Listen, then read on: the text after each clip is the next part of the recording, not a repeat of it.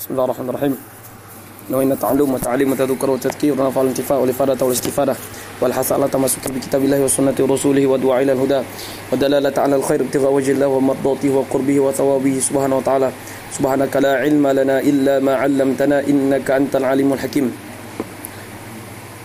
Kita lebih fokus ke matan aja ya. Jadi kalau syarah itu Imam Isnawi itu lebih nanti banyak masuk pada munaqasyah juga gitu. Jadi metode beliau dalam menjelaskan itu metode munaqasyah. Jadi beliau sebutkan pendapat, nukisha, kemudian ujiba, warudda, nukisha, wa ujiba gitu. Jadi pusing kita membacanya itu. Gitu kan. Jadi belum selesai pembahasan itu munaqasyah sudah ada. Nanti baru sambungan di bawah pembahasan pertama. Jadi pusing kita. Kalau membaca kitab susah kita. Maka kita baca matan tapi intisarinya dari syarah seperti itu. Allah. Betul enggak sih itu? Itu disilah makan konyang. Makan konyang. Oke. Bismillahirrahmanirrahim. Al-mas'alatu tsaniyatu, permasalahan kedua yaitu la yajuzu ta'khirul bayan an waqtil hajati li'annahu taklifun bima la yutaqu wa yajuzu an waqtil khitabi wa mana'at al-mu'tazilatu. Permasalahan dalam ilmu usul fikih ini kan ada permasalahan tentang alfaz.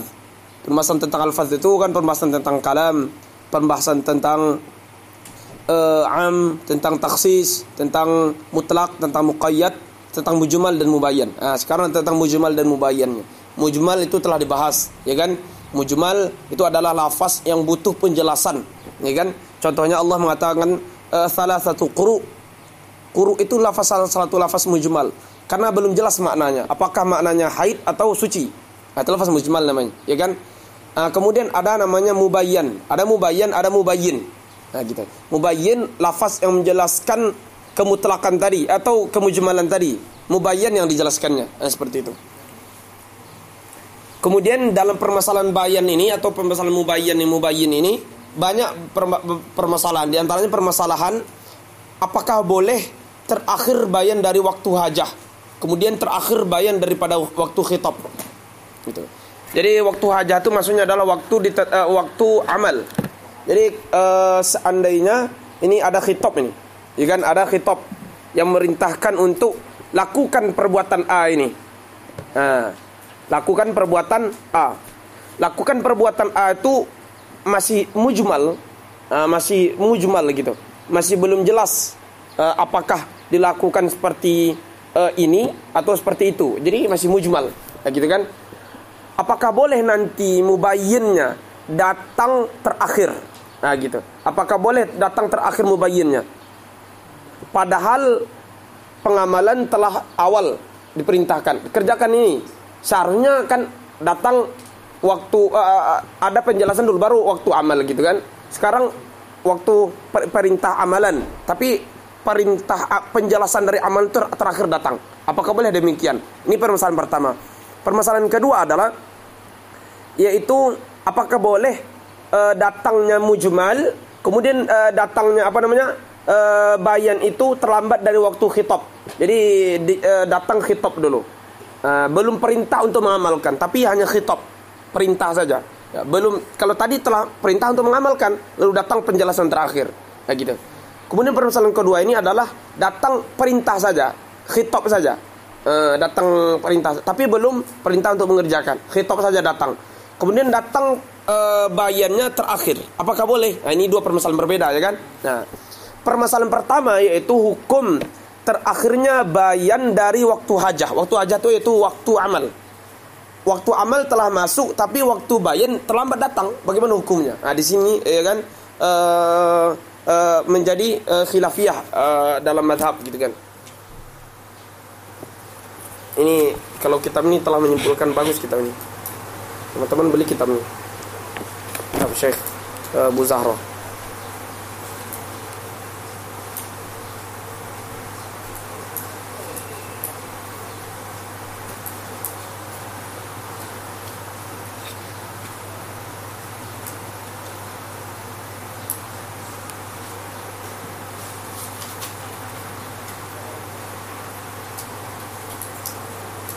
Oh ya, salah.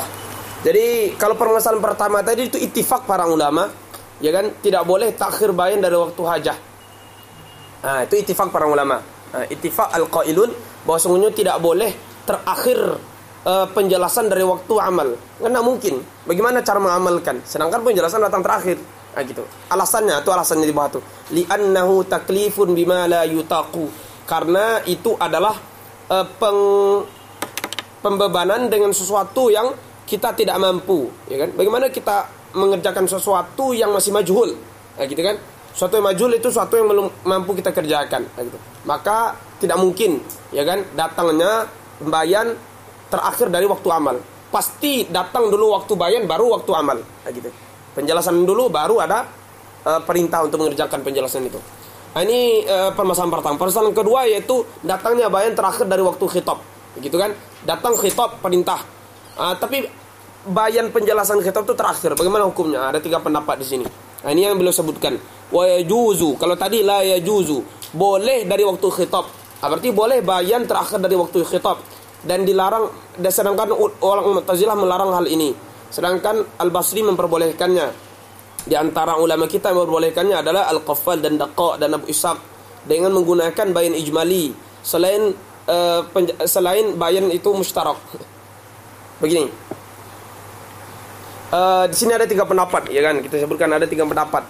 Di sini penyebutannya tidak secara jelas. Kalau di kitab ini langsung dijelaskan bahwa pendapat itu ada 3. Ya. Maksudnya banyak pendapat, tapi pendapat yang paling masyhur itu ada 3.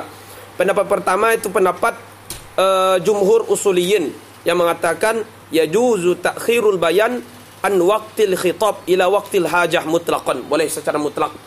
Ya kan? Datang khitab dulu. Khitab untuk perbuatan A. Lalu penjelasannya datang terakhir, boleh secara mutlak, ya kan? Nah, seperti itu.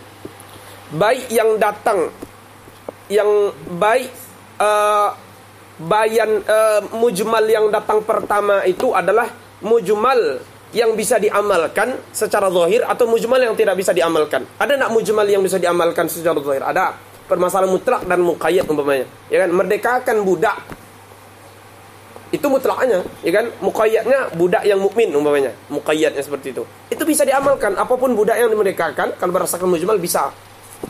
Tapi ada permasalahan kedua, ya kan? Mutlak atau sesuatu yang mujmal itu tidak bisa diamalkan. Contoh permasalahan musytarak. Ya kan?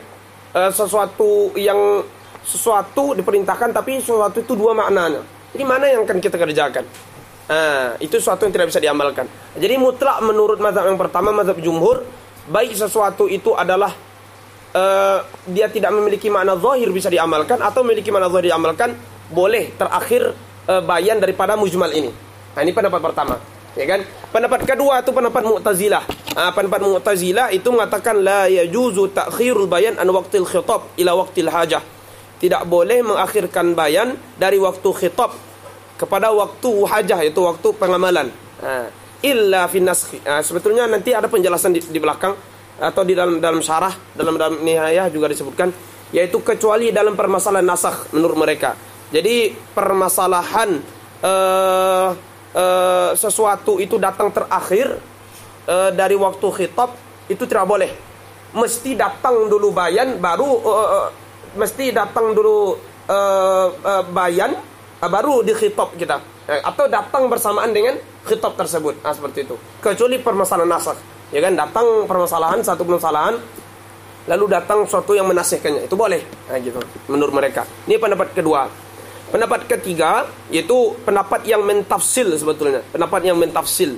Mereka mengatakan yajuzu ta'khirul bayan an waqtil khitab ila waqtil hajah fi ma laysa lahu zahirun yu'malu bihi 'inda al-itlaq.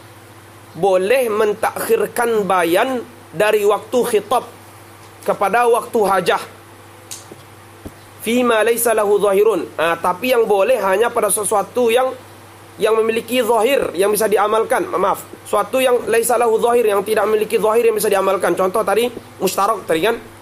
Adapun sesuatu yang zahir yang bisa diamalkan, contoh permasalahan mutlak tadi atau permasalahan am dan khas seperti itu. Maka mesti dalam permasalahan kedua ini, zahir yang bisa diamalkan ini, 2 sesuatu, yaitu ada kalanya bayan ijmali atau bayan tafsili. Itu yang dikatakan di sini. Bil bayan al ijmali fi ma'adal mustarak.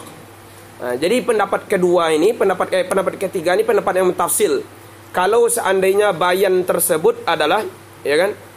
Kalau seandainya takhir bayan dari waktu khitab tersebut adalah susah ya. Anda ini pakai papan tulis bagus enggak?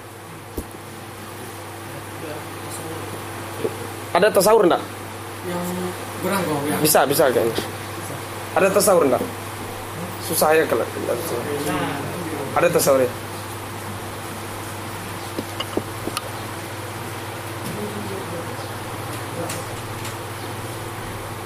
Cuman di sini yang sulit dikit. Selebihnya insya Allah mudah.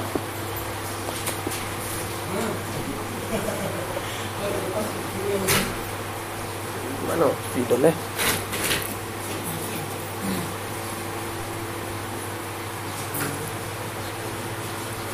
Ada spidol itu. Ada. Benar.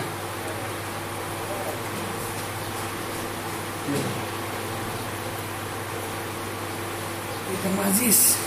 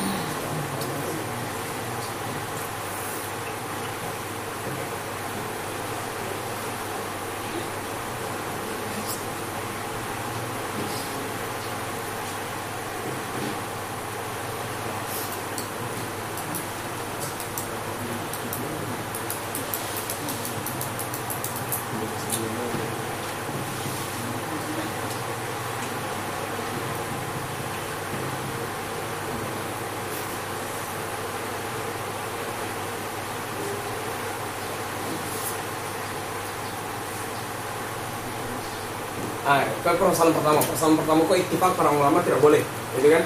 Contohnya diperintahkan untuk sholat, perintahkan untuk sholat, ya kan? Perintahkan untuk sholat. Tapi penjelasan sholatnya terakhir dari waktu perintah, itu tidak boleh. Bagaimana cara mengerjakan sesuatu yang la yutaqu, yang tidak mampu kita mengerjakan? Kan suatu itu majhul yang mungkin dikerjakan, artinya taklif suatu dengan yang tidak mampu itu mustahil, kata beliau kan? Maka ini ittifaq para ulama. Walaupun ada tulisan, ini ittifaq para ulama. Ittifaq jumhur, usul fikih, ulama usul fikih. Permasalahan kedua, permasalahan bayan atau mubayyin terlambat daripada waktu khitab. Anggaplah waktu khitab itu datang hari Kamis. Kemudian waktu bayannya datang hari Sabtu atau hari Jumat, seperti itu.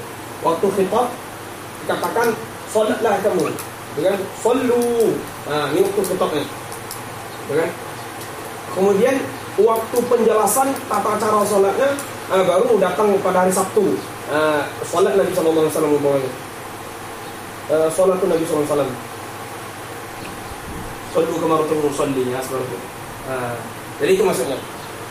Di sini ada khilafiyah, itu kan ada 3 pendapat tadi. Pendapat pertama mengatakan jumhur usul, ya kan? Jumhur mengatakan boleh. Jawazuhu mutlaqan. Boleh secara mutlak. Maksud boleh secara mutlak adalah kan mujmal itu kita katakan tadi, ada mujmal itu ada dia yang zahirnya bisa diamalkan, ada zahirnya tidak bisa diamalkan, ya kan?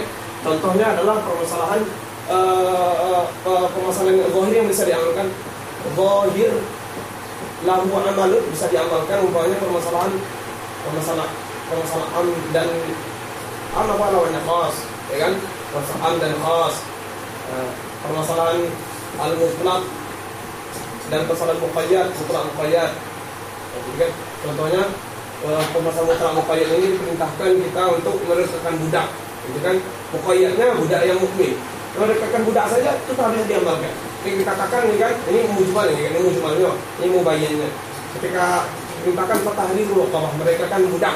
Nah, seperti itu. Nah, ini zahir yang mujmal yang bisa diamalkan. Ketika muqayyadnya tambah jelas seperti itu. Ada yang zahir itu yang tidak bisa diamalkan. Laisa lahu amal, tidak bisa diamalkan. Contoh permasalahan al-mustar al-lafzi.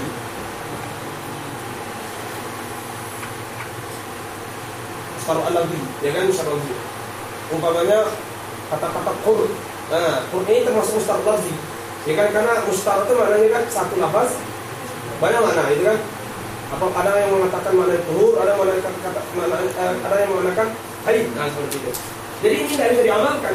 Ya kan, mujmalnya belum bisa diamalkan kecuali setelah ada bayan. Karena bayan katakan yang dimaksud dengan tuhur ini adalah tuhur, atau yang dimaksud dengan tuhur ini adalah haid, baru bisa diamalkan. Lagi ya. Pendapat jumhur mengatakan boleh datangnya mujmal ini, ya, mubayyin yang datang ini mubayyin. Boleh datang mubayyin ini terakhir daripada waktu mujmal, dari waktu khitab. Dari khitabnya masih mujmal. Nah, seperti itu mutlaqan, baik yang zahir bisa diamalkan maupun yang zahir yang tidak bisa diamalkan ini. Nah, ini pendapat pertama. Pendapat kedua, pendapat Mu'tazilah. Mu'tazilah mengatakan dilarang mutlaqan. Tidak bisa. Jadi mereka menaat, tidak bisa. Pendapat ketiga, pendapatnya mufasil yang merinci, ya kan? Mereka merinci. Kalau sesuatu itu zahir yang tidak bisa diamalkan, kalau sesuatu itu zahir yang bisa diamalkan, ya. Kalau yang zahir lahu amal bisa diamalkan, maka ini boleh terakhir waktu bayan dan waktu khitab. Tapi kalau zahir laisa lahu amal yang tidak bisa diamalkan, maka tidak boleh menurut mereka. Seperti itu. Kebayanglah. Itulah kira-kira. Itulah. Itu yang disebutkan beliau di sini. Ya kan? Tapi pun yang zahir yang bisa diamalkan ini pun mesti, ini kan mujmalnya tadi seperti ini. Mujmalnya bisa diamalkan, merekakan budak, seperti itu kan? Merekakan budak, mesti bisa diamalkan. Bisa diamalkan itu adalah secara ijmali. Makanya beliau katakan di sana dengan bil bayan ijmali. Secara ijmali telah bisa mengamalkan ini.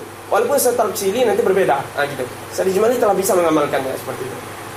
Itu yang beliau katakan bil bayan ijmali fi ma ada al mustarok. Selain al mustarok. Kalau mustarok berarti tidak bisa.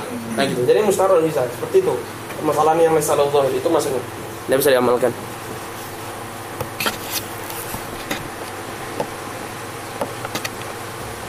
Itulah.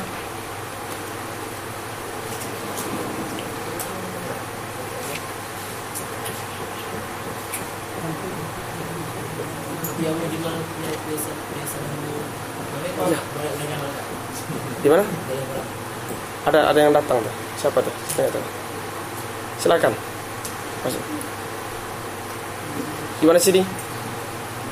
Atau di sini loh? Di mana laki-laki di sini? Sini sekolah ya. Yang ada akhwat. Hai.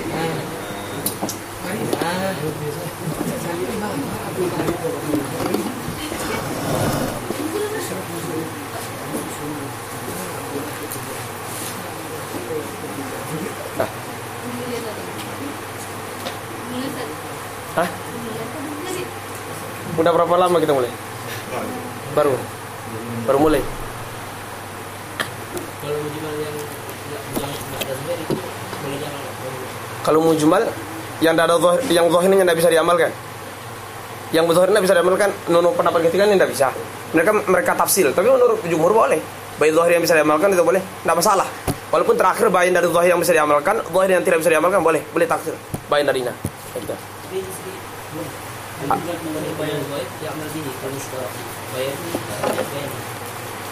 Berarti kebalik. Di mana? Di dalam Nihayatul Usul. Mana katanya? Halaman berapa sini? Hah? 570.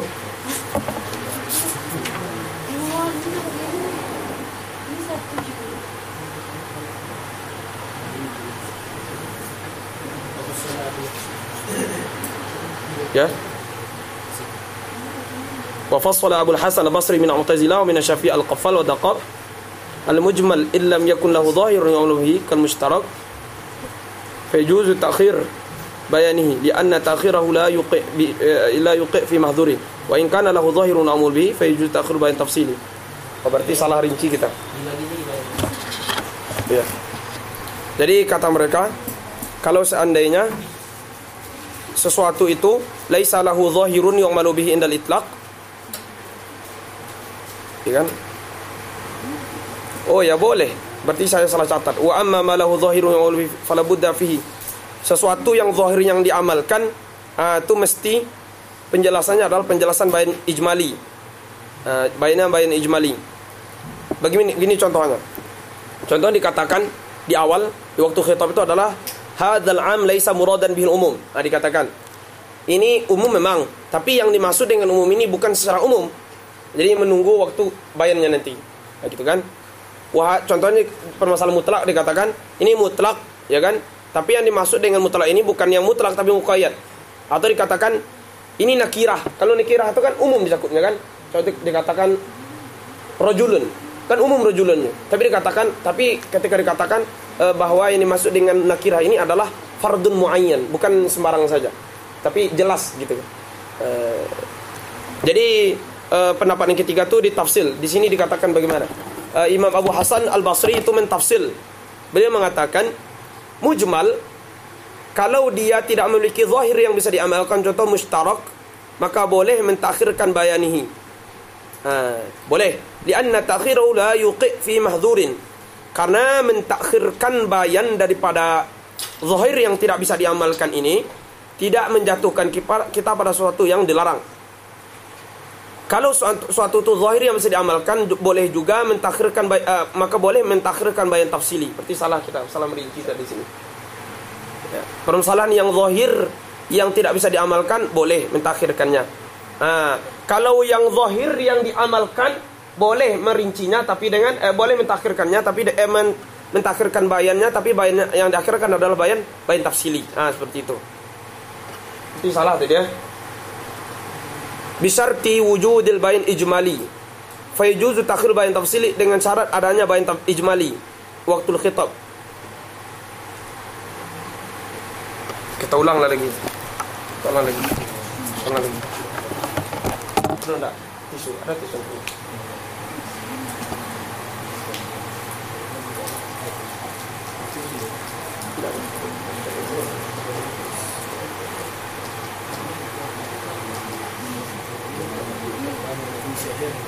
Jadi pendapat yang ketiga itu merinci ya.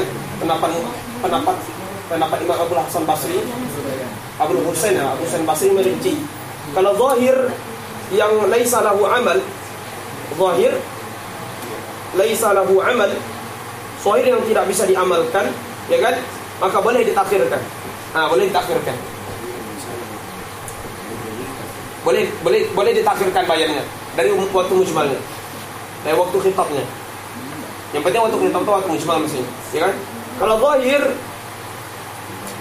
yang lahu amal, yang bisa diamalkan, boleh mentakhirkan tafsilinya dengan syarat mujmalnya dengan syarat bayannya adalah dari awal telah ada bayan ijmali secara ijmal.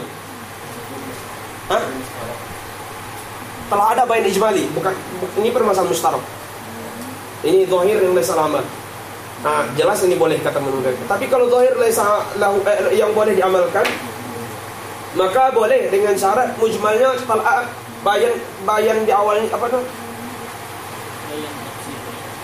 bayan ijmali. Maksudnya di awal itu telah ada bayan tapi secara ijmali. Sudah ada di awal ini bayan ijmali. Baru nanti datang terakhir bayan tafsili. Seperti itu. Contoh bayan ijmali disebutkan bahwa ini umum. Ini umum. Disebutkan di sini mujmal gitu kan, mujmal. Di sini mubayyin. Di sini telah disebutkan bahwa yang disebut am ini adalah am maksus umpamanya. Am yuradu bil khusus. Atau mutlak yang dimaksud dengan muqayyad yang tertentu. Atau nakirah yang dimaksud mubayyin tertentu. Gitu. Telah ada penjelasan secara ijmal. Lalu datang terakhir nanti mubayyinnya, ya kan, bayin tafsilin nanti. Baru penjelasan secara tafsil. Begitu menurut mereka. Tapi menurut pendapat yang kedua itu tidak boleh secara mutlak. Pertama boleh secara mutlak. Gitu. Cuman seperti itu.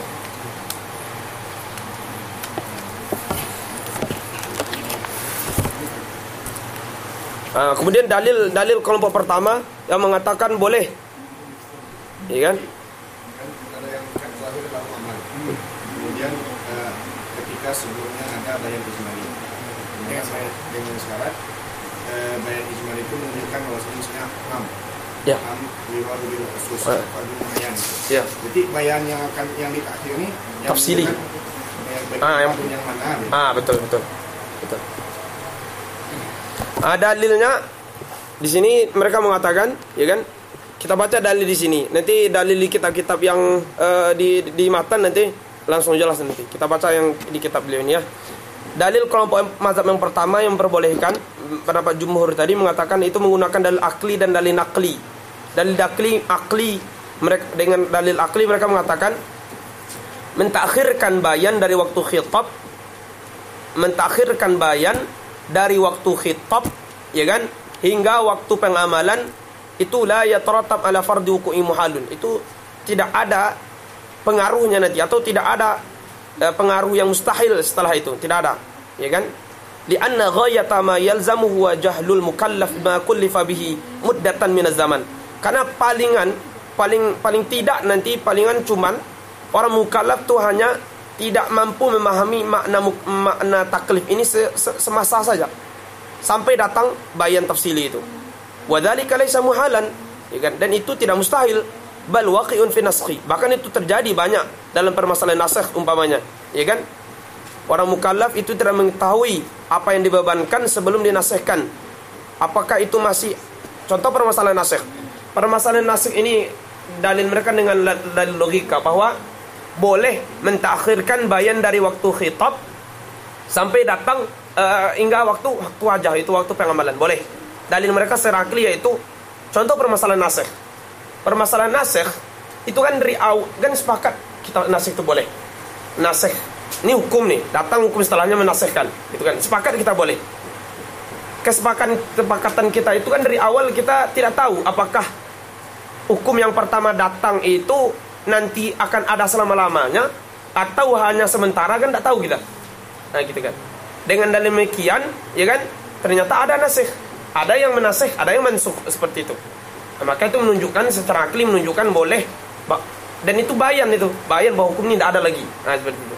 Dan itu menunjukkan bahwa bolehnya, ya kan, terakhirnya bayan dari waktu khitab hingga datang waktu amal. Nah, seperti itu. Ini dalil mereka secara akli. Akli ya. Dalil mereka secara nakli yang disebutkan oleh beliau di sini, oleh Imam Baydawi dalam kitab Minhajul Usulin, yang disebutkan oleh beliau. Dalil beliau 3. Yang pertama yaitu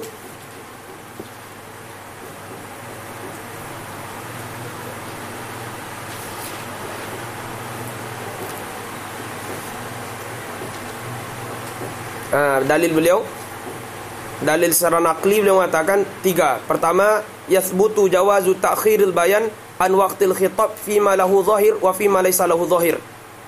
Tetapnya boleh mentakhirkan bayan dari waktu khitab, baik sesuatu fima lahu zahir atau fima laysa lahu zahir. Ini dalil pertama menurut mereka.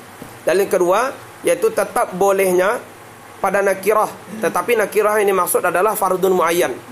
Yang ketiga, tetap bolehnya itu pada umum, tetapi yang tidak dimaksud dengannya umumnya. Artinya umum al-muradu bil khusus gitu. Nah, seperti itu. Ini dalil mereka.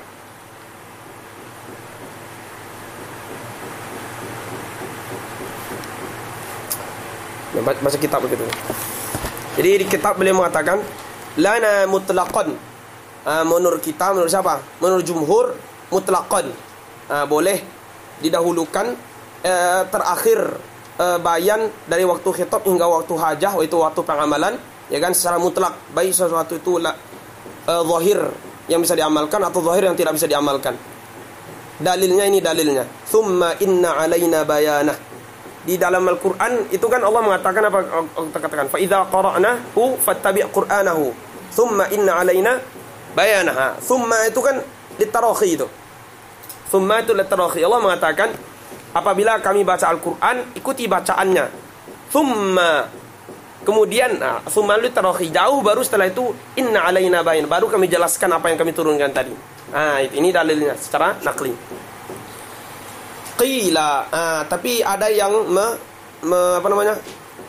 mendebat seperti itu. Yang dimaksud dengan bayanahu dalam ayat itu adalah bayan tafsili. Itu katanya. Kan? Yang dimaksud dengan bayan di sana adalah bayan tafsili, bukan bayan secara umum, bukan bayan secara mutlak, tapi adalah bayan tafsili.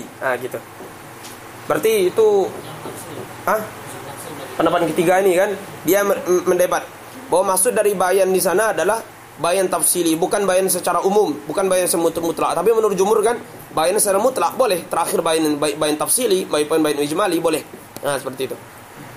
Qulna taqyidun bila dalilin. Kemudian kita bantah lagi kata musannif, ini adalah taqyid bila dalil.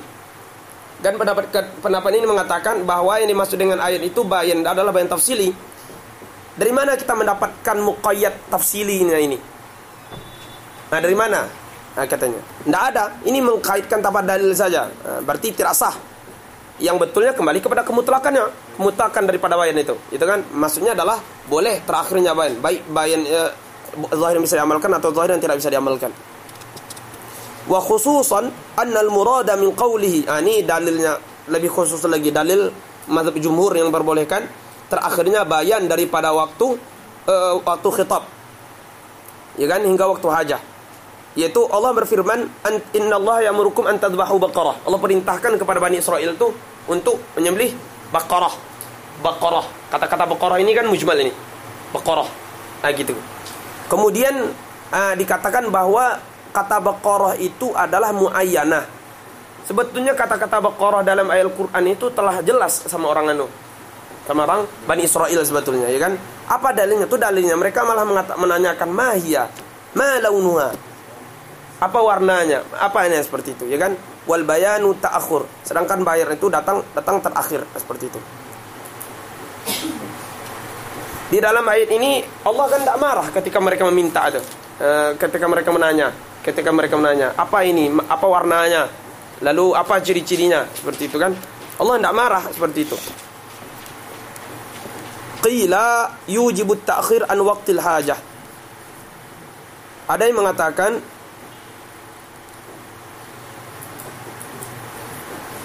membantah dalil kita ini, dalil jumhur ini membantah bahwa kalau seandainya diakhirkan dari waktu hajah, yujibut ta'khir an waqtil hajah.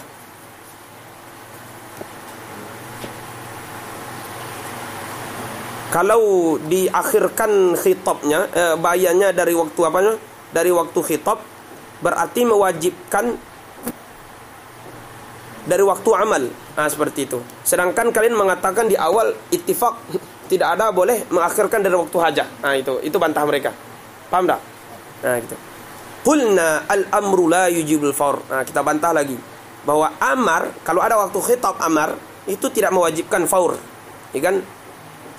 Ini permasalahan yang telah terdahulu, itu permasalahan amar. Apakah amar itu memfaedahkan wajib bersegera ketika datang amar?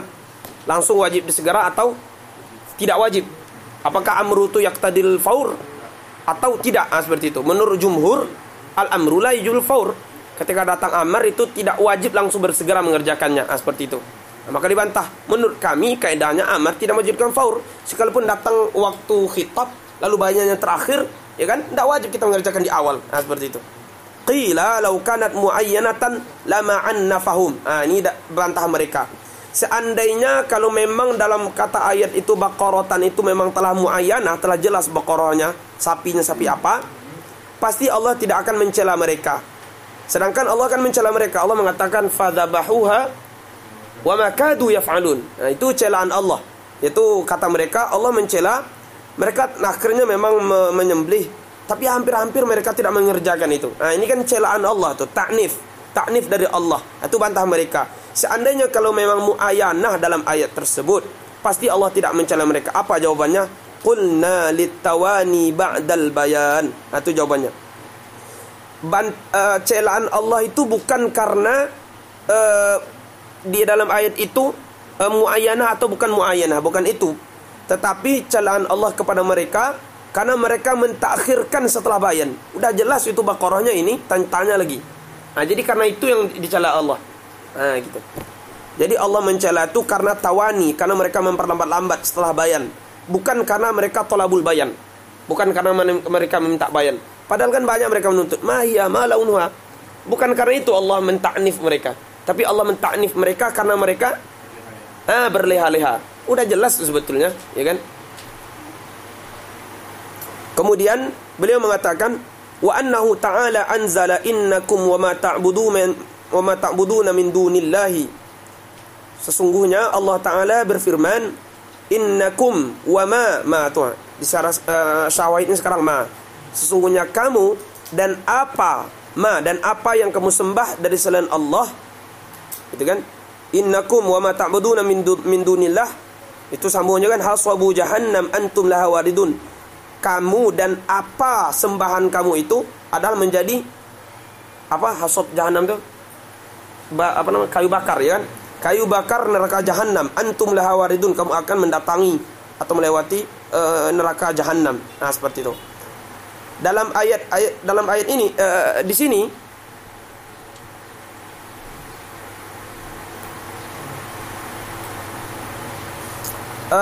musannif itu berdalil atau memberikan contoh bahwa bolehnya mentakhirkan bayan dari waktu khitab. Ya kan? Di sini mujmal di sini. Artinya seolah-olah semua sembahan itu yang disembah oleh selain Allah itu masuk neraka, gitu kan. Termasuk nanti bantahan. Maka dikatakan di sini, maka ketika Rasulullah menyampaikan ayat ini, Ibnu Zaba'ri ini awalnya adalah seorang Yahudi, ya. Beliau membantah dengan malaikat dan Masih Muhammad, gitu kan. Ketika Nabi Muhammad menyampaikan hal ini, beliau bantah, Muhammad, bukankah malaikat itu juga disembah? Bukankah Isa juga disembah? Berarti ayat ini mengatakan, ya kan, siapapun yang menyembah Isa dan menyembah malaikat juga masuk neraka. Berarti Isa dan malaikat juga masuk neraka. Gitu bantahannya. Bantahan dari Ibnu Zaba'ri. Seperti itu. Paham tak? Bantahannya. Maka lalu turunlah bayan. Tadi kan mujmal itu semua yang menjadi sembahan masuk neraka. Turunlah bayannya. Innalladzina sabaqat lahum minnal husna, ya kan, ulaika anha mub'adun. Sesungguhnya orang-orang yang telah terdahulu sebutan baik bagi kami. Siapa? Nabi Isa, malaikat itu telah baik. Itu artinya ini orang-orang suci di sisi Allah, ya kan. Malaikat makhluk suci, Nabi Isa makhluk suci, sekalipun dikultuskan, disembah seperti itu, ulaika anha mub'adun, mereka itu dijauhkan. Jadi mereka ini, malaikat dan Masih, tidak termasuk kepada ma dalam ayat yang mujmal tadi. Begitu. Ini contohnya. Contohnya takhirul bayan lagi adalah, supaya lebih jelas, adalah ayat tentang ghanam. Ayat tentang ghanam. Mereka bertanya, yas'alunaka anil anfal. Ya kan? Mereka bertanya kepadamu tentang anfal. Qulil anfalu lillahi war rasul. Anfal itu barang apa namanya? Apa anfal itu? Ghanimah itu, ya kan? Untuk Allah dan untuk Rasul. Artinya pengaturannya, cara membaginya adalah Allah yang membagi, Rasul membagi secara umum. Seperti itu. Lama itu baru turunkan ayat, baru diteruskan bayannya. Bagaimana cara pembagiannya? Baru ayat kan, ayat surah pertama juz 10 itu.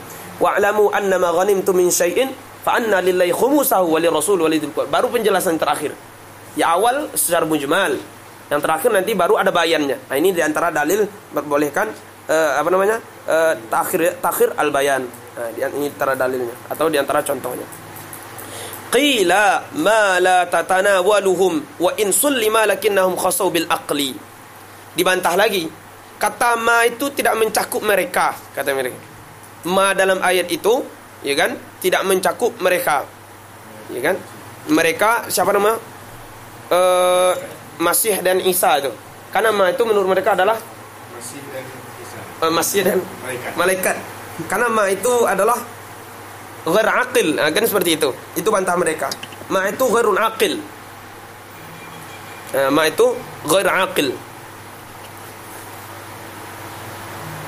Jadi mereka bantah, kata mereka, kami tidak menerima bahwa kata-kata ma dalam ayat itu wa ma ta'budun min dunillah itu mencakup Masih dan malaikat. Karena lafaz ma ini tidak mencakup orang yang berakal. Karena ma itu untuk ghairu aqil, kata mereka. Ya kan? Seandainya, kata mereka, wa in sulima, kalau kami terima ma itu mencakup Masih dan malaikat, mereka bantah lagi, lakinnahum khussu bil aqli. Ayat itu atau ma itu ditaksis oleh akal. Nah gitu. Kenapa? Menurut mereka li'anna mu'akhadhatun bi jarimati ghairihim mustaqbahun aqlan. Karena secara akal mereka diiqab karena perbuatan orang lain itu tidak mungkin. Ya kan? Orang lain yang menyembah dia, tapi mereka yang diiqab secara akal itu tidak mungkin, kata mereka. Dan karena akal juga mengatakan bahwa orang yang tidak punya dosa itu pasti tidak akan diiqab. Nah, seperti itu.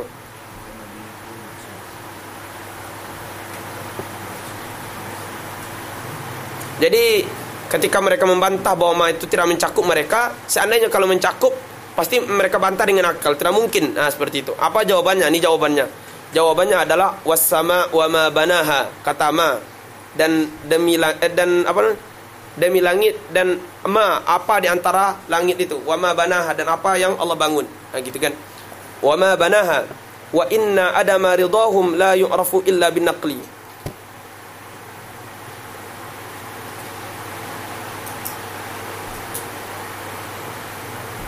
Jadi bantahannya adalah dijawab bahwa perkataan mereka bahwa ma itu bukan umum terhadap orang yang berakal secara mutlak, yaitu dengan menggunakan ma. Di sini ma itu kan Allah, di situ kan wasama wa ma banaha. Bimana man ya? Wasama wa ma banaha. Nah, seperti itu. Itu bantahan daripada musannif. Contoh lain adalah wal ardi wa ma tahaha wa nafsi wa ma sawwaha wa ma sawwaha. Banyak contoh lain gitu kan. Contoh lain ada wa ma khalaqadz dzakara wal untha. Wala, bahkan dalam surah Al-Kafirun umpamanya, wala antum abiduna ma a'bud. Gitu kan. Ma yang kita sembahkan Allah, gitu kan, tidak mungkin, gitu kan. Itu adalah ghairu aqil. Itu bantahan secara akli. Wa inna adama ridahum la yu'rafu illa bin naqli. Dan tidak keridhaan mereka yang disembah itu tidak akan diketahui kecuali dengan menggunakan naqli. Kata musannif, kita tidak menerima bahwa sungguhnya mereka tidak redha bahwa mereka itu disembah itu diketahui dengan akal. Kan menurut mereka diketahui dengan akal tadi, ya kan, khusu bil aqli. Tidak bisa diterima dengan akal. Kenapa? Karena akal itu memperbolehkan. Boleh jadi mereka redha mereka itu disembah, ya kan, akal memperbolehkan itu. Ada enggak mustahil menurut akal itu? Mereka redha, boleh jadi, ya kan. Wa inna ma dalla ala damridhum an-naql. Yang mengatakan mereka itu tidak mau disembah itu naql, ya kan, naqli, yaitu dalil syar'i, seperti itu, yaitu yang dijelaskan oleh ayat Quran, wa hum mub'adun, itu ayatnya. Mereka itu dijauhkan, artinya mereka tidak suka dan mereka dijauhkan dari neraka. Dibantah lagi, qila ta'khirul bayan ighwa'un. Baya, ini pendapat yang tidak memperbolehkan akhirkan bayan. Mentakhirkan bayan itu adalah ighwa, menyesatkan, kata mereka. Kenapa menyesatkan? Datang awal khitab nih, kemudian terakhir datang bayan, ya kan? Ini adalah penyesatan. Kalau seandainya memang mau menjelaskan, kenapa tidak dari awal penjelasan? Karena kalau dari di akhir datang bayan itu, orang akan mengerjakan sesuatu yang menyalahi bayan ini nanti. Berarti ini penyesatan. Penyesatan ini kita mereka. Ihwa'un. Qulna kadzalika ma yujibu dzunun al-kadzibah. Kalau begitu, ini namanya kalau dalam ilmu apa namanya? Ilmu adabul bahthi wal munadharah namanya naqdun. Naqdun itu membantah sesuai dengan bantahan dengan dalil mereka itu. Kadzalika ma yujibu dzunun al-kadzibah. Begitu juga sesuatu atau ayat yang menuntut kita berangan-angan dusta. Contoh Allah mengatakan yadullah fawqa aydihim. Berarti yang dimaksud itu adalah tangan. Atau Ar-Rahman 'ala arsy istawa. Itu dalam syarat-syarat disebut seperti itu. Allah duduk. Ya, itu angan-angan kita mengatakan bahwa Allah punya tempat duduk, Allah punya singgasana, Allah punya tangan. Angan-angan kita mengatakan demikian. Padahal ittifaq para ulama hal tersebut tidak ada. Nah, gitu kan? Ketika hal itu tidak ada, itu kan, maka tidak mungkin pula tadi itu penjelasan secara umum tadi itu adalah penyesatan. Ya kan? Kalau begitu berarti ini penyesatan juga ini. Ayatullah fawqa aydihim penyesatan juga, menyuruh kita berangan-angan Allah itu punya jisim, gitu. Tidak mungkin, gitu kan. Jadi namanya naqdun, ya kan, dalam adabul bahthi wal munadharah. Qila kal khitab bi lughatin la tufhamu. Dibantah lagi. Itu sama namanya dengan mengkhitab dengan sesuatu yang tidak kita pahami. Ya kan? Awal dikhitab, penjelasan terakhir. Sama kita dengan dikhitab dengan sesuatu yang tidak kita pahami, dengan bahasa yang tidak kita pahami. Apa faedahnya? Nah, itu menurut mereka, ya kan? Dibantah. Qulna hadza yufidu ghardan ijmaliyan bi khilafil awwal. Ini tujuannya adalah dikatakan bahwa berbeda. Ini jauh berbeda antara orang yang dikhitab dengan khitab yang dijelaskan secara ijmali dengan khitab yang tidak bisa dipahami. Ini berbeda, hal yang berbeda ini. Yang pertama itu khitab yang dijelaskan, ya kan, yang tidak dijelaskan. Umpamanya diturunkan khitab memang tidak dipahami sama sekali maknanya. Nah, ini baru mustahil.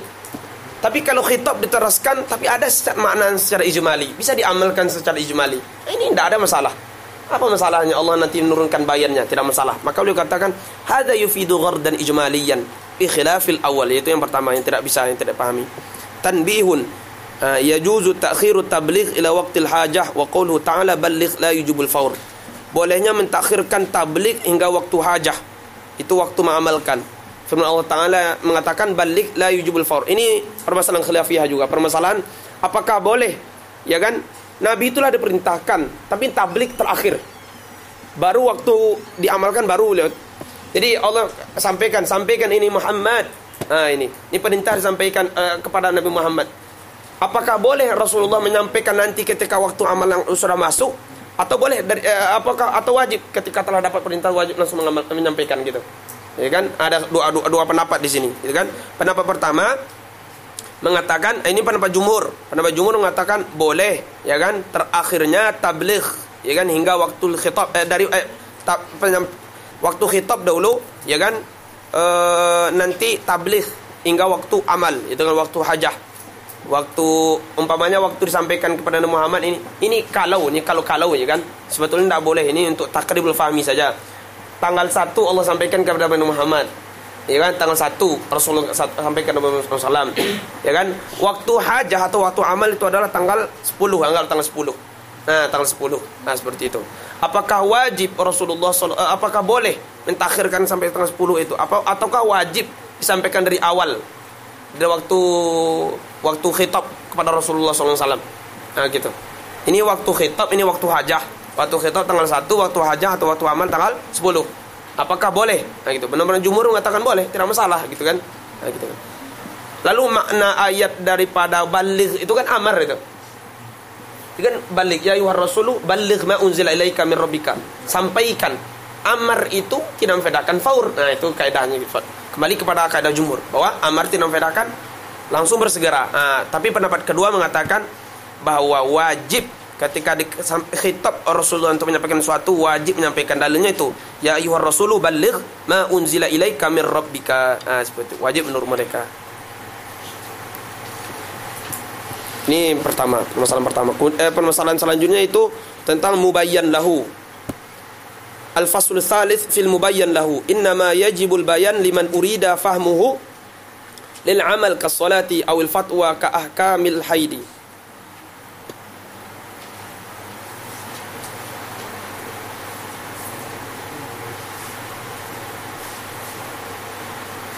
Jadi kalau tadi tentang takhir penjelasan bayan daripada mujmal, nah seperti itu. Kalau sekarang kepada siapa mubayyan ini dijelaskan, Ya kan, kepada siapa bayan ini dijelaskan? Nah, itu penjelasannya. Yaitu kepada orang ya yang akan mengamalkan atau orang yang akan berfatwa. Kalau untuk orang yang sholat itu kan tiap orang yang wajib sholat. Nah, maka bayan ini kepada setiap orang. Kalau penjelasan tentang sesuatu yang tidak wajib diamalkan tapi untuk berfatwa, maka penjelasannya kepada orang tertentu, ya, kepada mujtahid atau kepada ulama, umpamanya tentang fatwa, tentang hukum haid. Maka hukum haid bayan penjelasannya itu, ya kan, itu adalah kepada para mujtahid, pada ulama, bukan kepada seluruh orang. Nah, seperti itu. Ini kaidah usul fikih, itu kaidah saja nih. Bahkan nanti ada kaidah itu yang tidak ada contohnya sama sekali. Ada kaidah itu nanti banyak nanti setelah ini. Permasalahan nasikh dan mansukh. Boleh. Jadi tadi kan mujmal tadi. Lalu datang khitab bayan. Kepada siapa wajib khitab bayan ini yang mujmal tadi? Nah, penjelasan bayannya kepada siapa wajibnya? Perginya. Mubayyan lahunya kepada siapa? Nah gitu. Ada dua. Ada kalanya untuk orang yang wajib mengamalkan tentu satu orang, tentu untuk sholat untuk satu orang. Ada kalanya untuk yang fatwa saja, untuk para fatwa. Ya kan, contohnya untuk ulama, untuk mujtahid, ya kan, tentang haid umpamanya, tentang haid. Jadi pergi bayan bayan khitab mujmal ini kepada si mujtahid ini, bukan kepada yang semua orang. Nah, seperti itu. Tidak tahu apa faedah menyebutkan ini. Wallahu a'lam, seperti itu. Itu ada furu' ya di situ ya, di kitab beliau. Tentang hakam haid. Hakam haid itu yang akan diamalkan oleh semua perempuan. Ya, ini menjadi khilafiyah juga. Di sini juga beliau menyebutkan, yaitu pertama, kalau bagi ulama wajib itu mengatur tentang permasalahan haid, ya kan, permasalahan haid perempuan, ya kan, batasnya, kemudian nanti perbedaannya, mutadaah, mutamaizahnya, semuanya itu wajib para ulama yang mengetahui, ya kan. Yang pertama. Yang kedua, bagi perempuan bagaimana hukumnya? Nah, gitu. Pertama, hukumnya nggak wajib. Kalau bagi orang awam mau nggak wajib, gitu. Bagi orang awam, walaupun perempuan nggak wajib bagi mereka. Wa inna ma wajibu alaihim al-su'al. Wajib bagi mereka itu hanya bertanya. Nah, gitu. Tapi kalau talibul ilmi wajib bagi perempuan. Perempuan yang talib ilmu wajib mereka mengetahui. Berarti mereka telah berada di posisi ulama, nah, gitu kan. Nah, kemudian nanti bagi suami, ini bukan permasalahan usul fikih, sebetulnya permasalahan fikih. Bagi suami, ya, bagi suami, ya kan, itu tidak wajib mengetahui permasalahan ini. Hanya fardu kifayah bagi dia. Dia wajib bagi dia adalah untuk bertanya. Sedangkan istrinya nanti ada permasalahan, dia wajib bertanya keluar, gitu kan, wajib berfatwa. Ya kan, kalau seandainya dia tidak mau, nanti boleh nanti si istri itu keluar tanpa izin suami dalam permasalahan ini. Ya, dalam permasalahan ini nanti boleh si istri keluar tanpa izin. Kan seharusnya kalau keluar izin kemarin nusyuz kan, gugur hak nafkah, gugur hak banyak hak-hak yang gugur seperti itu. Dalam permasalahan ini nanti boleh dia keluar tanpa izin. Nah, seperti itu. Kalau si suami tidak mencarikan fatwa, tidak wajib. Yang mengetahui wajib tentang permasalahan itu hanya ulama. Perempuan sendiri pun tidak wajib, gitu kan? Tidak wajib. Kecuali talib ilmu. Kemudian al-babul khamis fin nasi wal mansukh wa fihi faslan.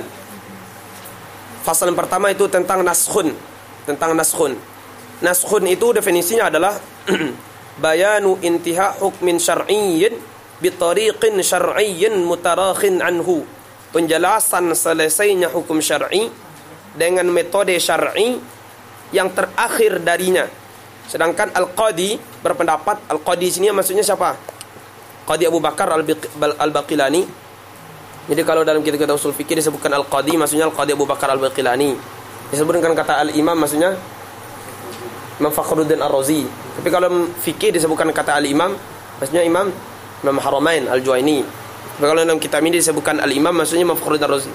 Kama qalahul imam wa asba'uhu. Nah, itu nama Imam Fakhruddin Ar-Razi. Kama qalahul qadi Abu Bakar Al-Baqilani. Kalau dalam fikih beda lagi. Kalau disebutkan qadi nanti banyak, ada yang disebut qadi Husain atau qadi Mawardi. Kalau qadian, qadi Mawardi dan qadi Ruyani, seperti itu kalau mazhab Syafi'i, ya kan. Kalau dalam usul fikih kalau disebut qadi, itu maksudnya adalah Abu Bakar Al-Baqilani. Wa qala al-Qadi. Beda pendapat Imam Qadi Abu Bakar Al-Qulani, yang disebut dengan naskhun itu bukan bayan, tapi raf'un. Beda enggak? Mengangkatkan hukum. Karena menurut dia, itu kan definisi nasikh itu adalah seperti yang dalam kitab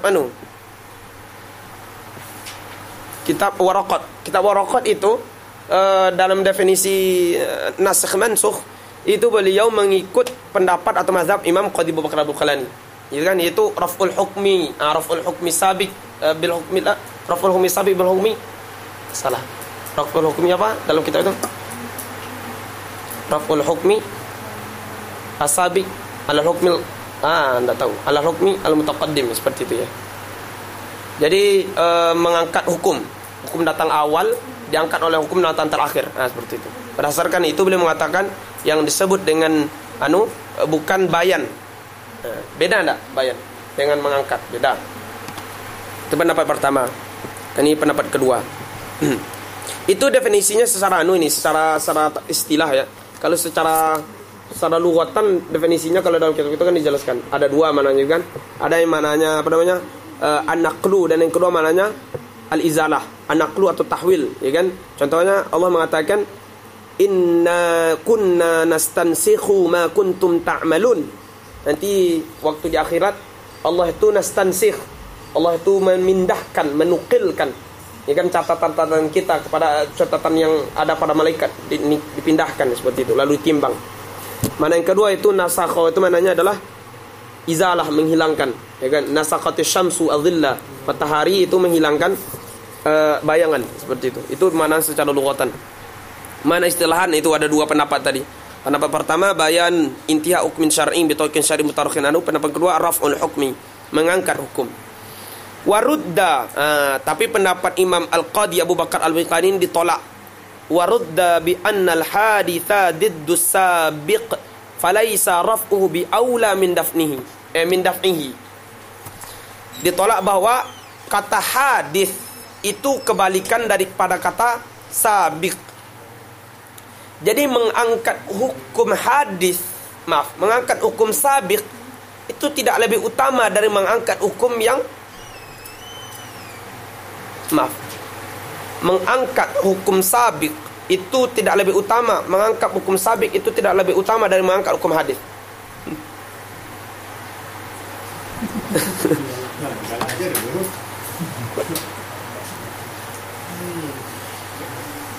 Tekatun lai tersabut indah terbayang lai tekatun indah. Bayang menjalihkan kalau hal seperti itu. Seperti ini. Imam Qadi Abu Bakar Al-Qulani beliau mengatakan yang definisi daripada nasikh itu mengangkat hukum. Gitu, mengangkat hukum. Hukum mana yang diangkat? Hukum yang datang terakhir, yang datang terawal gitu kan. Datang hukum pertama gitu. Diperintahkan, ya kan, perempuan yang wafat istri suaminya, masa iddahnya 1 tahun, ya kan? Mata'an ilal hauli 1 tahun umpamanya. Lalu dinasihkan, yaitu dengan ayat yang kedua, itu bahwa perempuan yang wafat istrinya itu hanya 4 bulan 10 hari, itu kan? Arba'at asyuri wa asyra, 4 bulan 10 hari. Seperti itu. Menurut beliau proses ini itu raf'un namanya, bukan bayan. Pendapat jumhur tadi bayan, yaitu bayan menjelaskan bahwa hukum pertama tidak dipakai, hukum kedua yang dipakai. Pendapat Imam Qadi Abu Bakar Al-Qulani itu adalah raf'un, mengangkat hukum pertama ditukar dengan hukum kedua, kata beliau.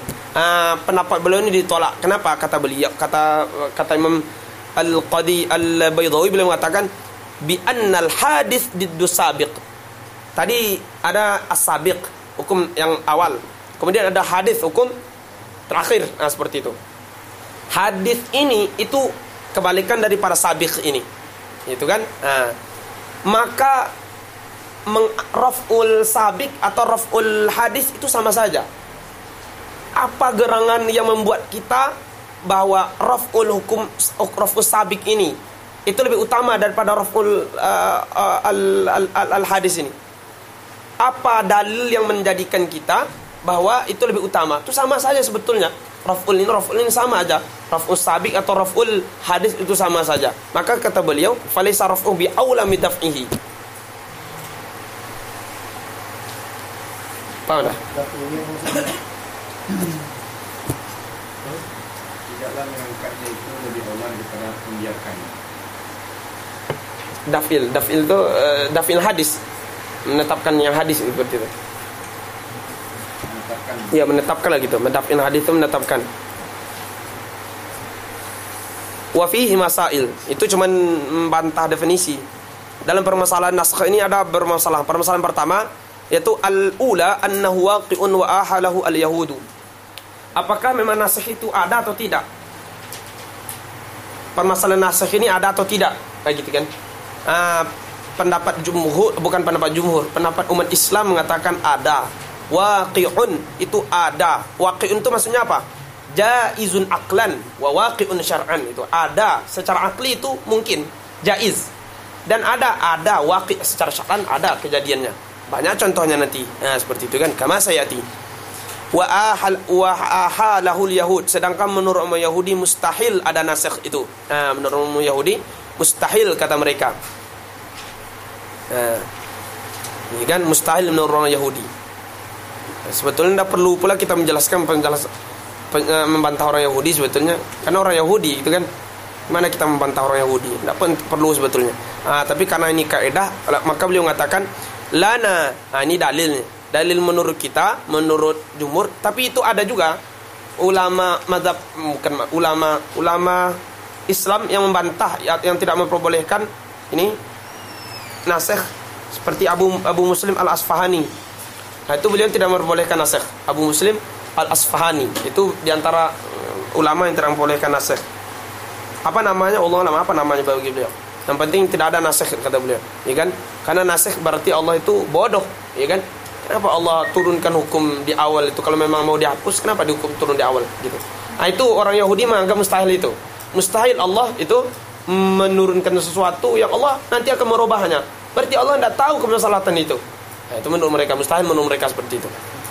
Menurut kita waqi', ya kan, jaizun aqlan wa waqi'un syar'an. Lana anna hukmahu in ittaba'a al-masalih fayataghayyaru bi taghayyuriha wa illa falau ayaf'al kaifa sya'a. Ini apa logika bantahannya? Coba tengok bantahan. Beliau mengatakan lana, menurut kami, menurut kita, bahwa hukum Allah itu kalau diikuti oleh kemaslahatan lalu berubah dengan berubahnya kemaslahatan, dan jika tidak maka dia boleh mengerjakan. Ini dua dalil di sini sebetulnya. Ada dua dalil. Dalil pertama beliau mengatakan, ya kan, bahwa hukum Allah itu pasti diikuti oleh kemaslahatan. Kemaslahatan itu berbeda setiap waktu, itu kan? Ketika berubah waktu berbeda kemaslahatan, maka berubahlah hukumnya. Begitu menurut kami. Oh, kalau seandainya tidak boleh ada kemaslahatan itu, wa illa falahu ayyaf al kaifa syaa. Dalil kedua, terserah Allah. Allah mau merubah, terserah Allah. Nah, gitu lagi. Bukan karena kemaslahatan gitu. Kalau memang kita tidak memperolehkan, oh berarti Allah itu, ketetapan Allah tergantung kemaslahatan. Kalau memang itu bantahan mereka, gitu kan? Kita bantah lagi. Ya, terserah Allah. Nah, itu bantahan kita. Wa illa falahu ayyaf al kaifa syaa. Seperti itu kata beliau. Wa anna nubuwwata Muhammad sallallahu alaihi wasallam sabatat bidalilil qati'. Sedangkan kenabian Nabi Muhammad sallallahu alaihi wasallam itu tetap dengan menggunakan dalil qati'. Seperti itu.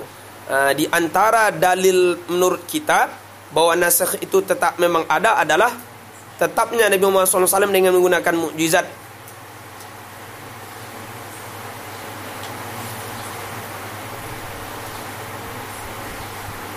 Kenabian Nabi Muhammad SAW itu ada.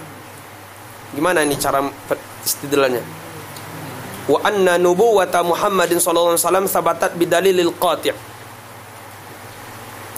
Bahwa nasikh itu ada, dalilnya adalah thubutu nubuwwati Muhammad bil mu'jizah.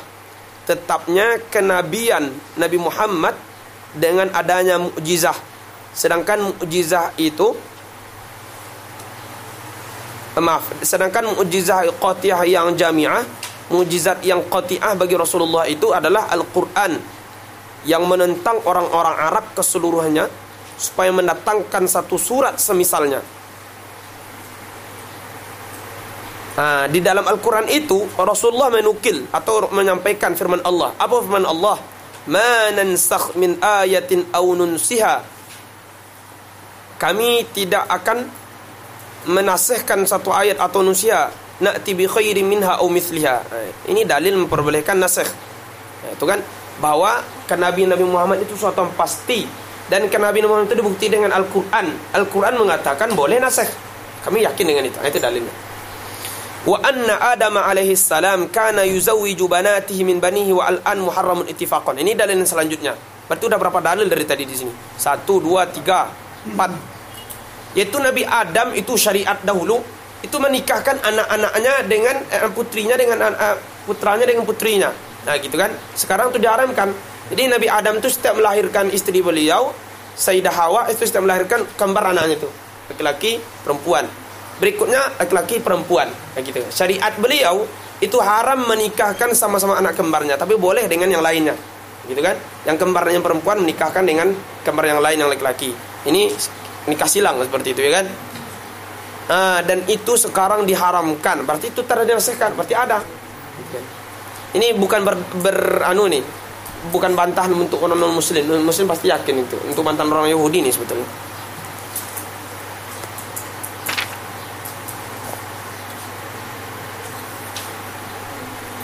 Oke. Qila al-fi'l al-wahid la yahsunu wa yaqbu. Mereka bantah lagi. Kalau mereka katakan lagi atau pendapat yang mengatakan tidak boleh ini, mereka bantah lagi.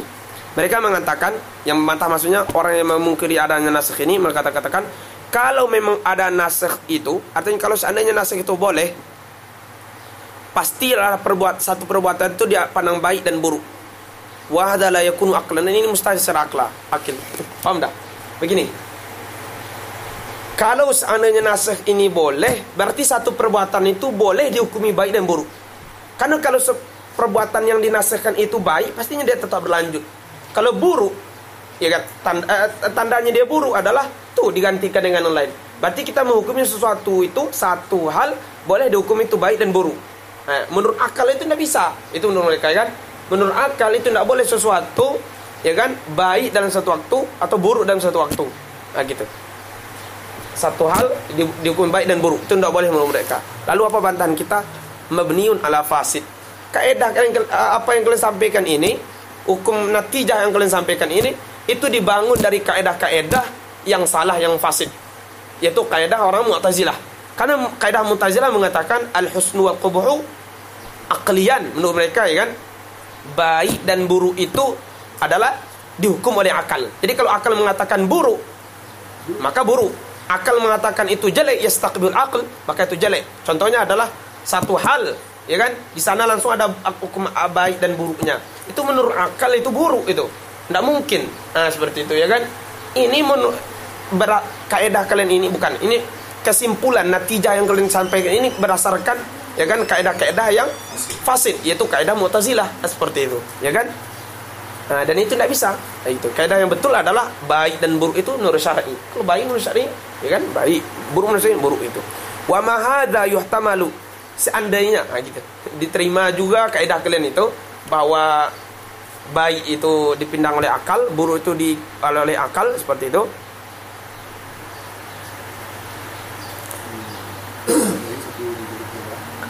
Seandainya wa ma hadza yuhtamalu ay yahsuna li wahidin aw fi waqtin wahidin wa li akhar aw fi waqtin akhar. Gitu. Jadi kita surut, seandainya memang kalau kami terima bahwa law sallamna, gitu seperti kita katakan, law sallamna lakum ma taqulun, bahwa Hasan dan Qabah itu la yajtami'an fi fi'lin wahid, tidak mungkin berkumpul dalam satu perbuatan, gitu kan, yaitu perbuatan nasikh dan mansukh tadi. Lakinna naqul, tapi kami mengatakan begini, bahwa ini kalau pada seseorang, yaitu pada satu orang, idza kana li nafsi syakhsi, untuk satu orang dan untuk orang tersebut, atau pada satu waktu, itu yang mustahil itu, yaitu kan. Tapi kalau berbeda orangnya atau berbeda waktunya, fa yakhtaliful hal, ini berbeda lagi, ya gitu kan. Paham tak? Ya, gitu. Nah, ini bantahannya. Seandainya kalau memang tidak boleh, gitu kan, atau kami terima bahwa tidak mungkin berkumpul fi fi'lin wahid itu, hasan dan qabhun. Sebagaimana yang kalian katakan tadi, bahwa nasikh itu yastalzim hasan wa qabhun fi fi'lin wahid, ya kan? Bahwa perbuatan satu dinasihkan. Seandainya kalau baik, hasan perbuatan ini pasti dilanjutkan. Ini kenapa diganti? Berarti ini buruk menurut mereka, itu kan? Tidak mungkin berkumpul dalam satu waktu ini, kata mereka. Kita bantah bahwa itu adalah dibina dari kaidah yang fasid. Itu kaidah yang mengatakan bahwa al-aqlu wal husnu, ya kan, aklian. Sedangkan kami mengatakan tidak begitu. Seandainya kalau kami mengatakan memang demikian, bahwa satu perbuatan fi'lun wahid tidak berkumpul di sana husn dan qubhun, kami terima itu adalah fi nafsi syakhsi. Tapi kalau saksunnya berbeda, waktunya berbeda, tidak masalah. Berbeda lagi fa yakhtaliful hal. Itu bantahannya, ya kan? Itu permasalahan pertama. Al-mas'alatu tsaniyatu yajuzu naskhu ba'dil Qur'an bi ba'din. Ini apa namanya? Nasikh wa mansukh, apa yang menasihkan dan apa yang dimansuhkan. Boleh menasihkan sebagian Al-Qur'an dengan sebagian yang lain. Wa mana'a Abu Muslim Al-Asfahani.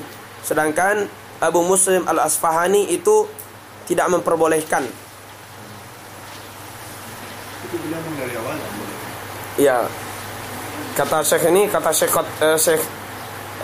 Dib ini, saya tahu Syekh Dib, orang Suriah. Itu beliau mengatakan memang salah satu Imam Abu Muslim Al-Asfahani dari awal memang tidak menukan, tidak membolehkan ini nasikh itu. Tapi di sini beliau kutip juga. Seolah-olah beliau cuma tidak membolehkan sebagian. Tidak tahu, wallahu a'lam.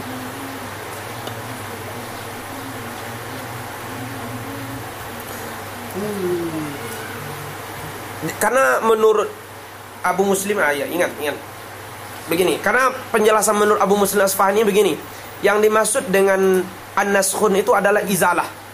Maksudnya nasun izalah, maksudnya adalah al-izalah bil kulliyah. Itu mustahil menurut beliau.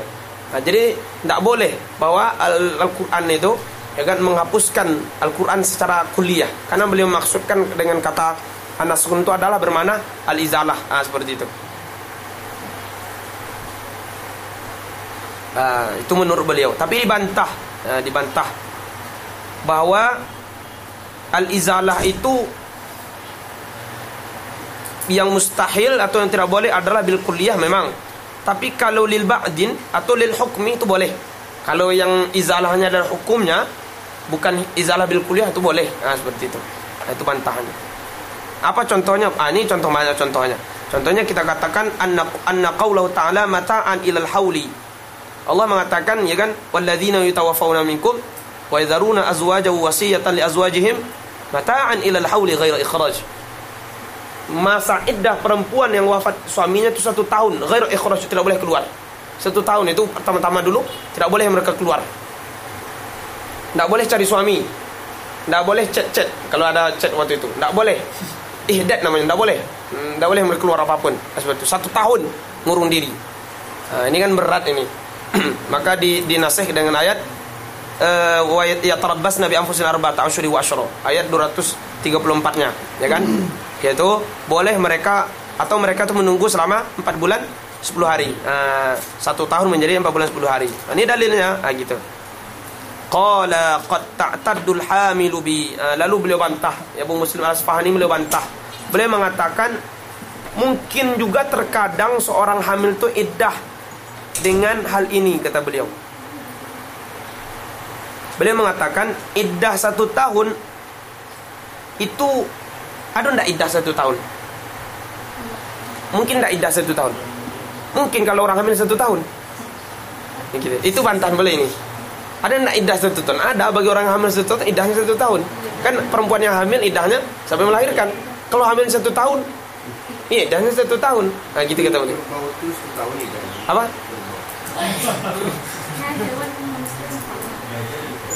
Oke. Itu menurut beliau. Qad ta'taddul hamilu bihi. Mungkin terkadang ada orang hamil itu yang beriddah dengan masa itu, kata beliau. Itu 1 tahun. Sehingga iddahnya 1 tahun. Maka ayat yang menjelaskan 4 bulan 10 hari ini itu makhsusah, khusus bagi orang yang tidak hamil 1 tahun. Gitu bagi mereka. Taksis itu boleh dalam Al-Quran. Itu menurut dia. Tapi apa bantahnya? Qulna la bal bil hamli la. Tidak begitu caranya. Yang betul adalah iddahnya dengan hamil. Ya kan? Wa khususiyatus sanati laghin. Mengkhususkan dia tuh iddah dengan 1 tahun itu laghin. Itu tidak bisa, gitu kan? Bantahnya adalah bahwa iddah itu dihitung dengan hamilannya, tergantung dengan hamilannya. Ada umpamanya si fulan ini kehamilannya 8 bulan 25 hari, tinggal 5 hari lagi dia hamil.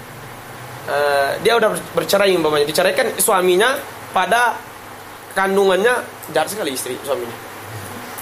Umur kandungannya 8 bulan 25 hari, 5 hari lagi dia lahir, diceraikan suaminya. Pas lahirkan 5 hari boleh dia menikah lagi.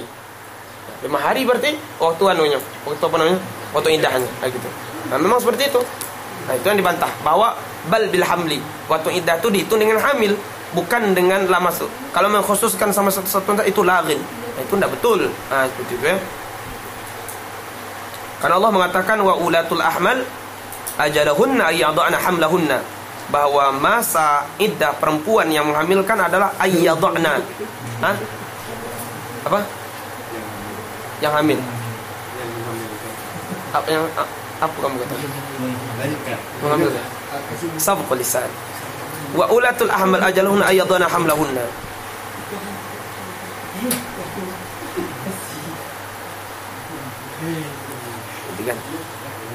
Oke, lanjut. Kalau dalam hadis itu ada contohnya atau ada penguatnya itu kan, bahwa hadis diriwayatkan Ummu Salamah radhiyallahu taala anha, beliau mengatakan suami dari Sabi'ah al-Aslamiyah itu dibunuh dalam perperangan sedangkan dia sedang hamil. Lalu setelah suaminya wafat, 40 hari setelah itu dia dia melahirkan. Lalu setelah melahirkan itu langsung dikhitbah. Lalu Rasulullah menikahkannya. Berarti Rasul sebagai wali menikahkannya, ya kan? Rasul menikahkannya. Nah, ini dalilnya juga. Wa aidan juga dalilnya adalah ini. Dalil boleh adanya nasikh Quran dengan Quran, sebagian Quran dengan Quran. Ini tadi yang contohnya mata'anil hauli dengan yang terbatas sampai anfusina. Contoh kedua adalah taqdimus shadaqah ala najwar rasul wajaba biqaulihi ta'ala ya ayyuhalladzina amanu idza najaitumur rasula faqaddimu baina yaday najwakum shadaqah thumma nusikha.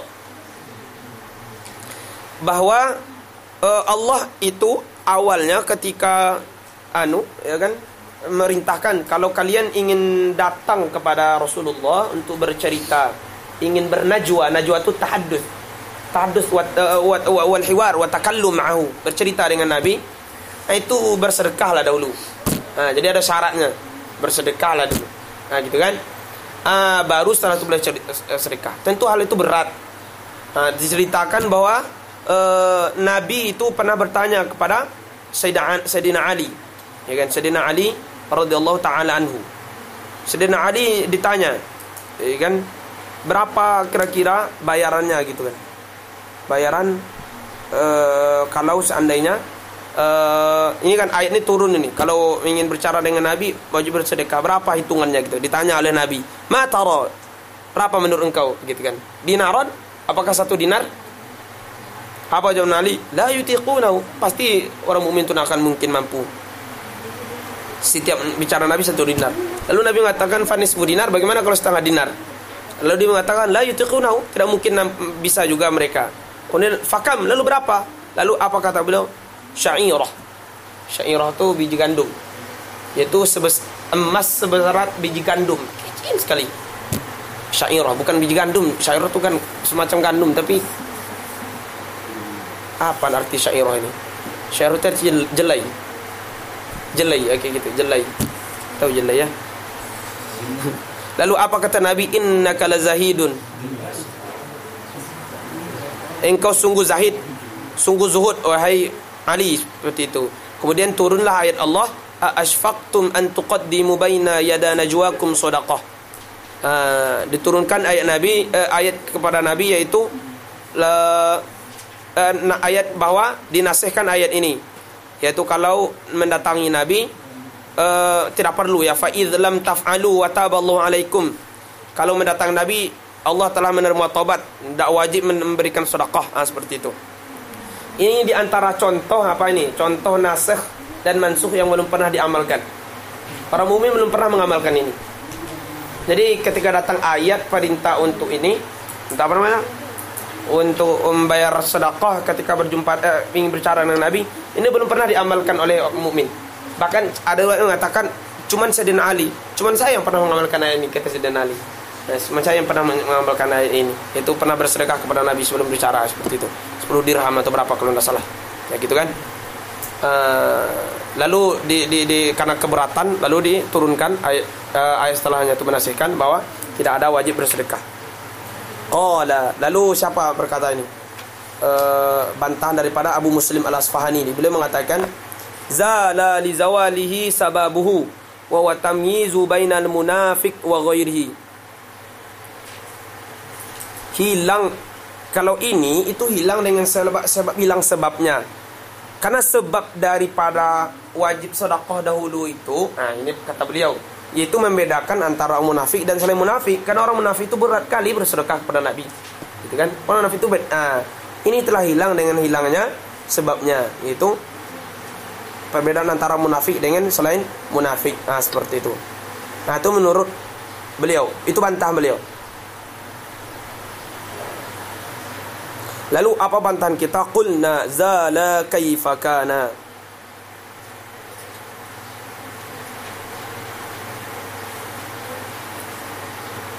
Ya. Ini bantah ini termasuk naqdun, ya kan? Naqdun. Apa kata beliau? Zala kaifa kana. Terserah bagaimana hilangnya. Apakah hilang dengan hilang sebabnya? Yang penting sekarang antum menerima apa itu nasikh. Menghilangkan hukum, mengangkat hukum, menjelaskan hukum. Berarti kau menerima ini sebetulnya. Jadi sebetulnya mungkin beliau hanya khilaf lafzi mungkin ya. Wallahu alam. Khilaf lafzi mungkin. Beliau memandang tidak bolehnya nasikh antara Quran dengan Quran, itu khilaf lafzi saja. Seperti itu. Tahu enggak khilaf lafzi? Khilaf lafzi itu adalah yaitu permasalahan law ittala'a kullu fariqin murad al-akhar laqala bihi. Itu khilaf lafzi itu. Seandainya setiap golongan itu melihat pendalilan istidlal kelompok lain, laqala bihi, pasti dia juga akan berpendapat seperti itu. Lantaran saya itu melihat dari sini, ya kan? Saya katakan saya melihat dari segi sini. Lalu si fulan melihat dari segi sini. Seperti itu. Kalau saya melihat dari segi sini, mungkin saya berpendapat seperti beliau. Kalau dia melihat dari segi sini, dia berpendapat seperti saya, seperti itu. Itu namanya khilaf lafzi. Wallah alam, saya nampak seperti itu. Maka beliau mengatakan zala kaifa kana, terserah bagaimana hilangnya. Menurut Imam Abu Muslim tadi kan, apa? Hilangnya dengan sebab hilang kewajiban membayar sedekah itu karena sebab hilang sebabnya. Tamiz sebabnya kan membedakan antara munafik dan orang mukmin. Dan itu telah hilang, berarti hilang pula seperti itu. Ya terserah bagaimana hilang. Yang penting kau percaya ada hilang itu. Yang itu yang disebut nasikh menurut kami, gitu. Ya, itu yang disebut dengan naqdun dalam ilmu adabul bahth wal mudharah.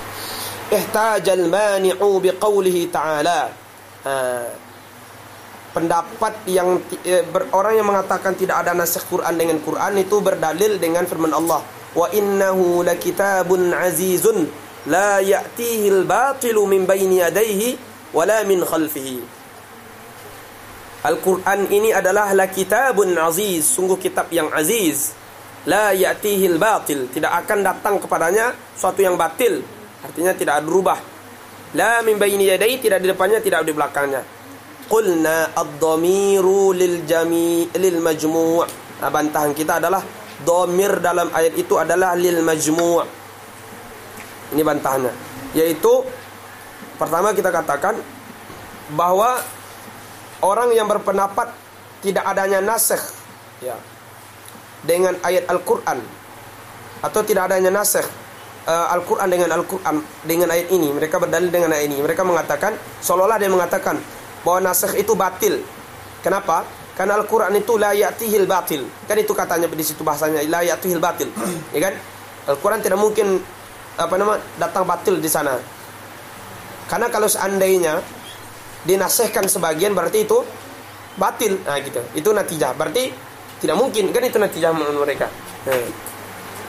Lalu apa jawabannya? Wa ujiba wa dhammir dalam ayat la ya'tihi. La ya'tihi itu Dhamir pada la ya'tihi itu kembali kepada majmu' al-Qur'an, bukan kepada ba'dul Qur'an. Paham tak? Jadi dhamir pada hi itu kepada Al-Qur'an, bukan kepada ba'dul Al-Qur'an.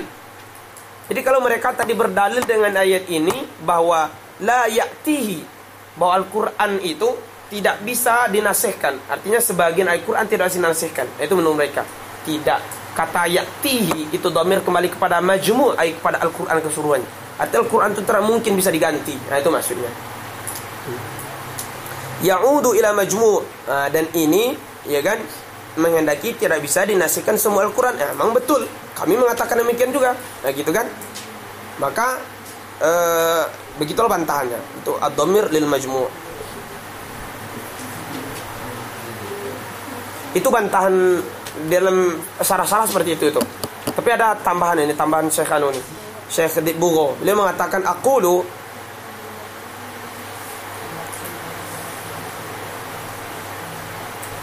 sebetulnya tidak usah nih. Ini beliau membantah jawaban, membantah itiran dan membantah jawaban. Ad-dhamir itu kembali kepada majmu'. Majmu' itu maksudnya kepada Al-Quran keseluruhannya. La ya'tihi Al-Quran. Arti Quran itu tidak mungkin bisa dibatalkan. Begitu. Padahal yang mereka berdalil itu tidak boleh nasih antara Quran dengan Quran. Begitu. Kalau maka kita katakan bahwa dhamir itu mulai kepada majmu', itu kembali Al-Quran. Arti Al-Quran itu sendiri tidak bisa dinasihkan secara keseluruhan. Ya, nahnu naqulu bihi. Memang seperti itu pula kami berkata. Tapi kalau antara ayat dengan ayat itu bisa, gitu, bisa dinasihkan. Gitu. Tapi kalau menurut mereka yang itu kembali dibahas bukan di majmu' ya. Seperti itu menurut mereka. Mereka berdalil dengan itu. Ya kan? Dhamir itu lil ba'di bukan lil majmu'.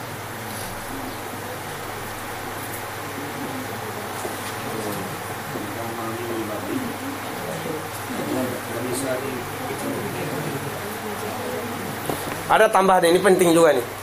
Ini tambahan Syekh Dibugho. Beliau mengatakan begini. Beliau mentah dua-duanya malah. Membantah jawaban dari Imam Baydawi, membantah itirat semuanya. Beliau katakan begini. Dengan bantahan ini atau dengan itirat orang tersebut lalu jawabannya oleh beliau itu memberikan pemahaman kepada kita atau sebagian kita bahwa sebagian Quran itu mungkin didatang oleh batil. Kan seolah-olah seperti itu beliau mengatakan. Seolah-olah beliau kan tidak membantah itu. Beliau hanya mengatakan itu kembali kepada majmu'. Beliau seolah-olah sebagiannya bisa datangkan batil. Kalau tidak datang kepada keseluruhan, berarti kepada sebagian bisa datang batil, kan seperti itu. Nah, paham tak? Iskal beliau. Saya ulangi seperti ini.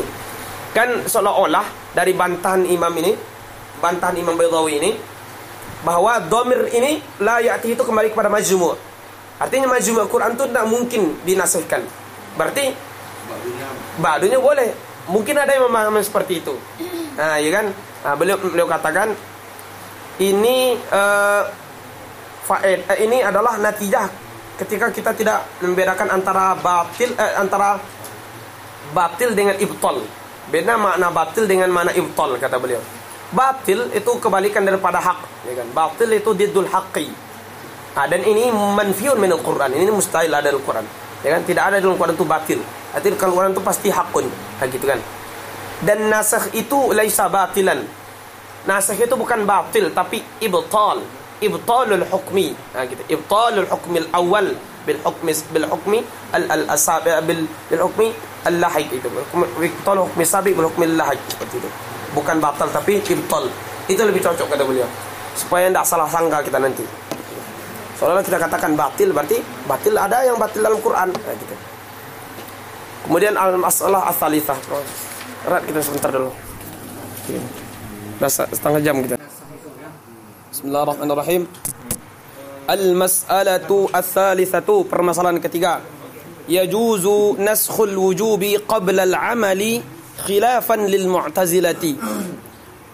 Boleh hukumnya menasihkan kewajiban sebelum sempat kita mengamalkan. Sedangkan hal ini tidak boleh menurut orang Mu'tazilah. Boleh menurut mereka itu adalah diamalkan dulu baru dinasihkan. Sedangkan menurut kita boleh hukumnya dinasihkan sebelum diamalkan. Contohnya yang tadi umpamanya permasalahan najwa tadi, ya kan, permasalahan sedekah najwa tadi. Boleh. Ya. Contoh lain adalah ini contoh kedua. Lana, dalil menurut kami adalah inna Ibrahim alaihissalam umira bidzabhi waladihi.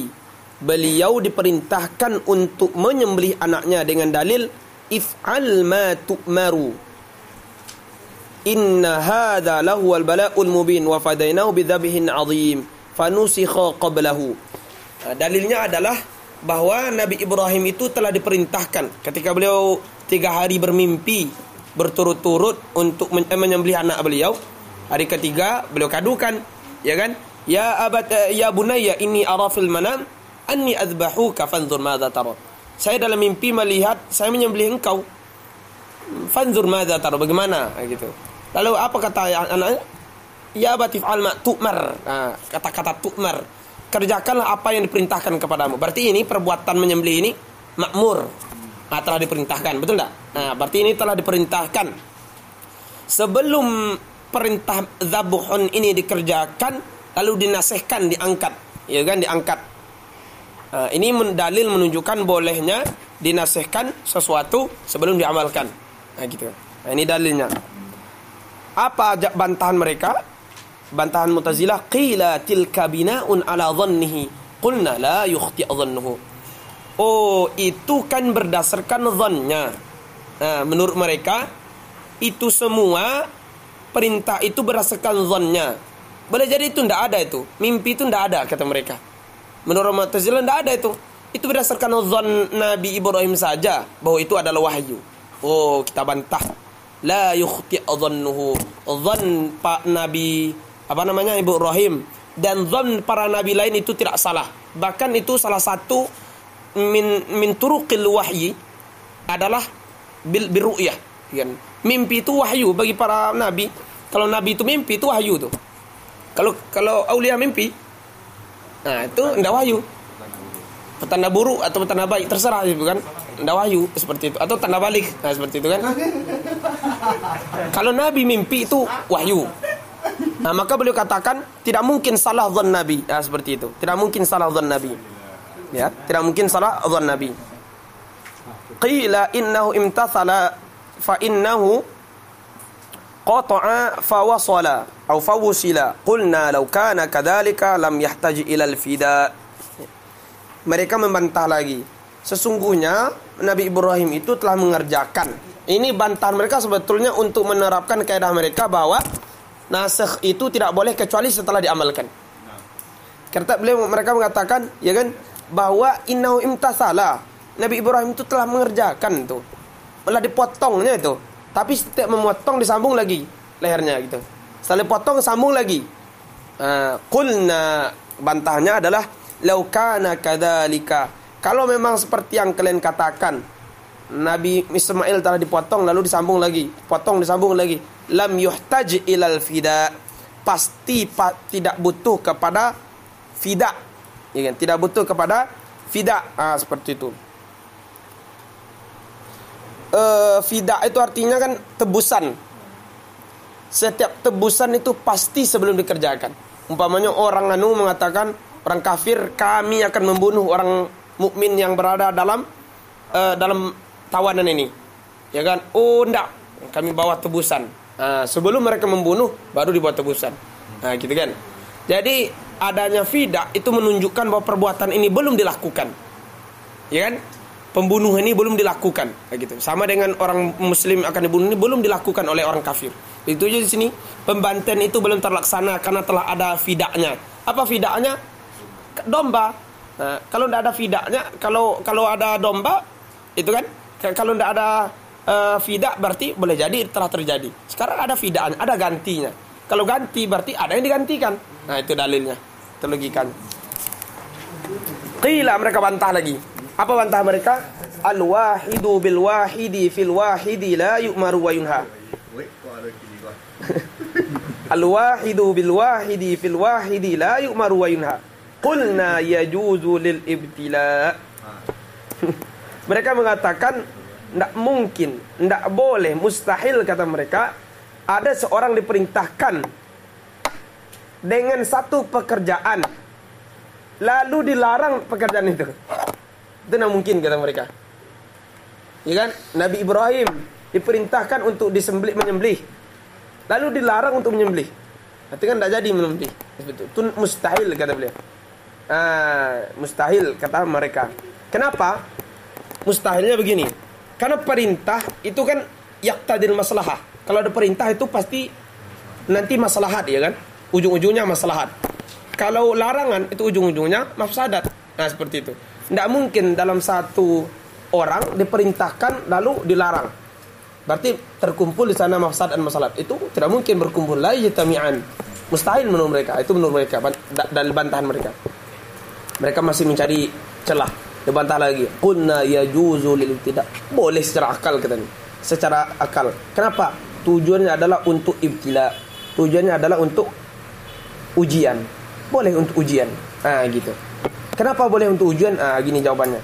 Yaitu tidak mustahil secara akal bahwa ini terjadi. Yaitu seseorang diperintahkan lalu dilarang.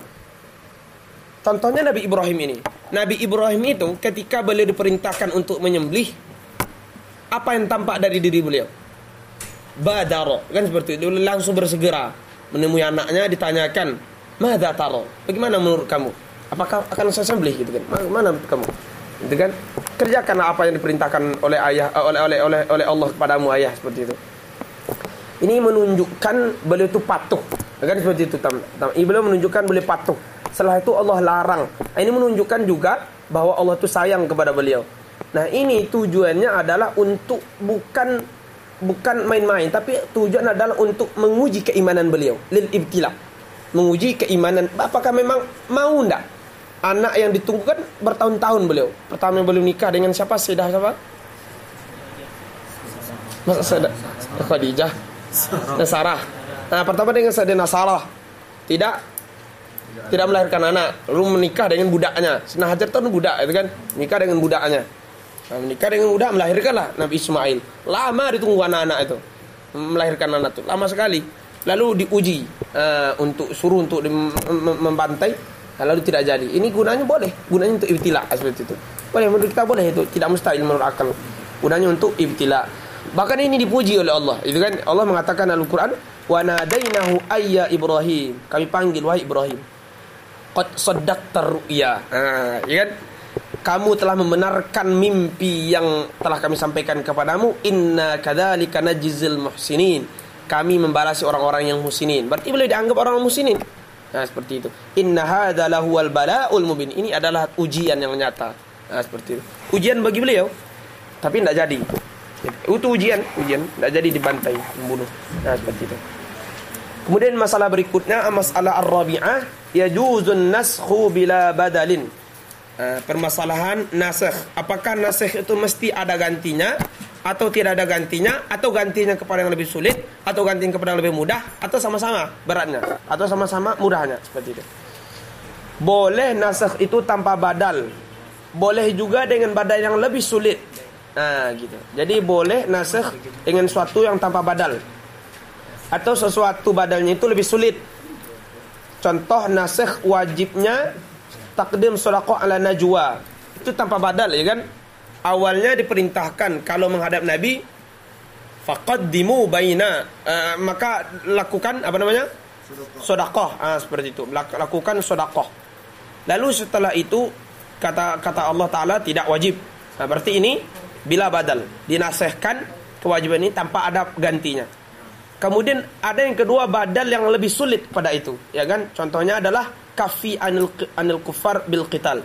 Awalnya kita itu dilarang untuk membunuh orang kafir atau memerangi orang kafir. Itu dilarang awalnya, ya kan? Dilarang.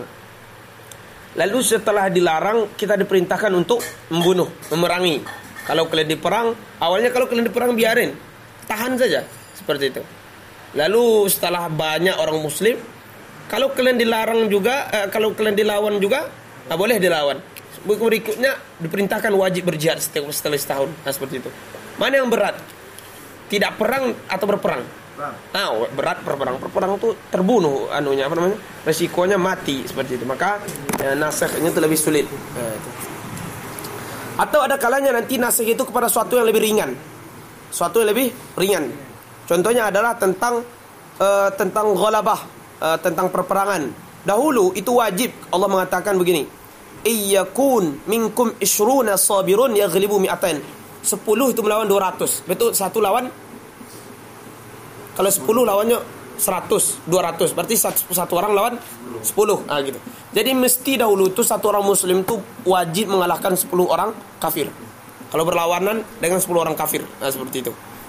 Dinasihkan dengan ayat al-an khaffafallahu ankum wa alima anna fikum dha'fa fa iyyakum minkum mi'atun sabiratun yaghlibu mi'atin. 100 bisa mengalahkan 200. Berarti 1 lawan 2. Gitu. Dikurangi, itu lebih ringan. Gitu. Ada kalanya yang sama-sama sulit, atau sama-sama ringan. Dahulu umpamanya selama 16 atau 17 bulan Rasulullah dan orang mukmin itu sholat menghadap Baitul Maqdis, Palestina, ya kan, Baitul Maqdis. Setelah itu diperintahkan untuk menghadap Ka'bah, sama-sama. Menghadap itu apa bedanya? Sama-sama ringan, ya kan? Atau sama-sama berat, sama aja. Habis. Istadalla biqauli ta'ala, apa dalilnya boleh mendatangkan dengan sesuatu yang lebih berat atau dengan tanpa badal? Na'ti bi khairin minha. Allah mengatakan manansakh min ayatin aw nunsiha na'ti bi khairin. Mereka datang dengan sesuatu yang lebih baik darinya. Qulna rubbama yakunu adaman hukmi aw al-afdal khairan. Mungkin tidak ada hukum setelah itu, atau bila badal tidak ada badal itu, atau badal yang lebih sulit itu lebih baik. Bagaimana badal tidak ada badal itu boleh jadi itu lebih baik. Tapi kalau badal sulit itu lebih baik, bagaimana? Itu boleh jadi menunjukkan keimanan kita. Kan semakin sulit itu semakin banyak pahala, betul enggak? Gitu kan? Maka para ulama mengatakan, ya kan, makana aktsara asyaddu syiqaqan kan aktsaru ajran, seperti itu. Suatu yang paling sulit itu pasti banyak pahala. Gitu. Kemudian selanjutnya permasalahan al-mas'alatul khamisah. Yunsakhul hukmu duna tilawah mithlu qawlihi ta'ala mata'an ilal hawli al-ayah wa bil aksi mithlu ma nuqila asy-syaikh wa syaikhatu idza zaniya farjumuhuma al-battata wa yunsakhani ma'an kama ruya an Aisyah radhiyallahu anha annaha qalat kana fima anzalallahu asyra rada'atin muharramatin fanasakhna aw fanusikhna bi khamsin, yaitu tentang pembagian nasikh. Ada nasikh itu dinasihkan ayatnya, kemudian hukumnya tetap ada. Artinya nasikh tilawah, hukum tetap ada. Atau kebalikannya, dinasihkan tilawahnya ma'baqil hukmi. Atau dinasihkan kedua-duanya, dinasihkan tilawahnya, dinasihkan hukumnya. Atau itu saja. Tidak dinasihkan kedua. Tidak dinasihkan. 3 berarti ya. Pertama dinasihkan hukum duna tilawah. Hukum dinasihkan, bacaan tetap ada. Contoh yang tadi, walladzina yutawaffawna, masih ada surat itu kan? Walladzina yutawaffawna minkum walladzina yutawaffawna minkum wa yadharun azwajan wasiyatan li azwajihim mata'an lil hauli ghairi ikhraj. Dengan ayat walladzina yutawaffawna minkum wa yadharun azwajan yatarabbasna bi anfusihim arba'ata ashhur wa ashra. Seperti itu. Masih ada ayat itu. Ya kan? Hukumnya cuma tidak dipakai. Kemudian wabil aksi atau kebalikannya, ya kan, kebalikannya. Maksudnya adalah dinasihkan tilawahnya, tetapi hukumnya tetap ada. Nah seperti itu. Contohnya adalah ayat ini. Ini dulu ayat Al-Quran dulu, yaitu asy-syaikhu wa syaikhatu. Syekh atau syaikhah itu maksudnya muhsin dan muhsinah, yaitu orang yang telah pernah menikah, baik laki-laki maupun perempuan. Kalau mereka berzina, maka hukumannya adalah dirajam. Ini Al-Quran dahulu. Lalu dinasihkan dua-duanya. Tidak ada ayat ini lagi. Dinasihkan. Tetapi hukumnya tetap ada. Artinya kalau seandainya perempuan atau laki-laki yang telah menikah berzina, wajib dirajam. Tapi ayat tidak ada lagi. Seperti itu. Seperti itu. Dan juga yang ketiga itu dinasihkan dua-duanya. Itu dinasihkan hukum dan dinasihkan tilawah. Contohnya adalah riwayat ini. Aisyah mengatakan, dulu ada ayat Quran mengatakan asyra radha'atin muharramatin. bahwa 10 kali susuan itu telah menjadikan muhrim. Menjadikan mahram. Afwan. 10 susuan itu menjadikan seorang menjadi mahram. Jadi 10 kali susuan. Jadi anak ini menjadi susuan itu kan syaratnya 10 kali susuan di awal Islam dulu. Jadi kalau 10 kali susuan perempuan menyusui anak ini sekali, nanti lagi susuan sekali, 2 kali, 3 kali, 10 kali anak menjadi mahram. Dinasihkan bi khamsin, dinasihkan dengan bi khamsin, dengan 5. Ayat yang 10 itu dinasihkan tilawahnya dan dinasihkan hukumnya. Nah gitu. Tetap lagi 5 sekali. Maka sekarang kalau seandainya 5 kali menyusui perempuan itu, kalau over susunya 5 kali menyusui umpamanya, maka menjadi anak persusuan, itu kan? Semua yang disusui umpamanya, karena dia banyak susu, setiap yang tampak disusui 5 kali. Karena susu 5 kali habis. Semua kampung itu menjadi anak susuannya, menjadi anaknya, haram menikah. Si fulan ini punya anak 5 laki-laki semuanya. Yang disusunya perempuan semua sekampung, haram semua menikah itu dengan anak. Karena misalnya menjadi salah satu anaknya.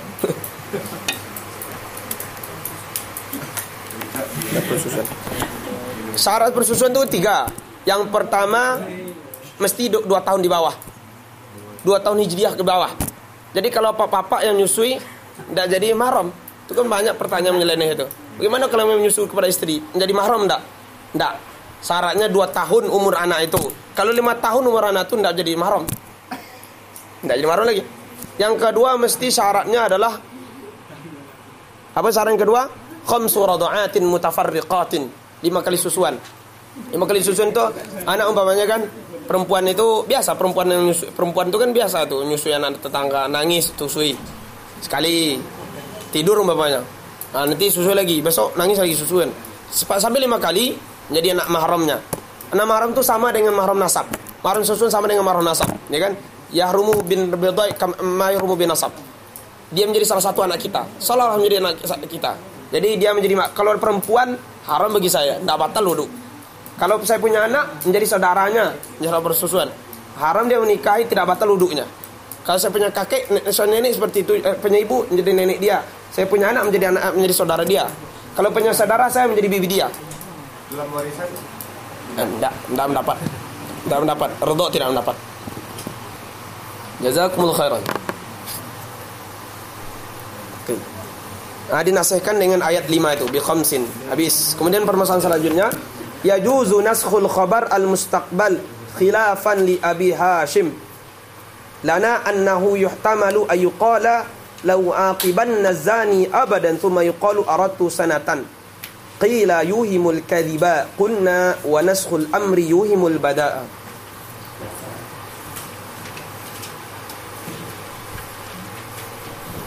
Boleh menasihkan khabar yang mustaqbal.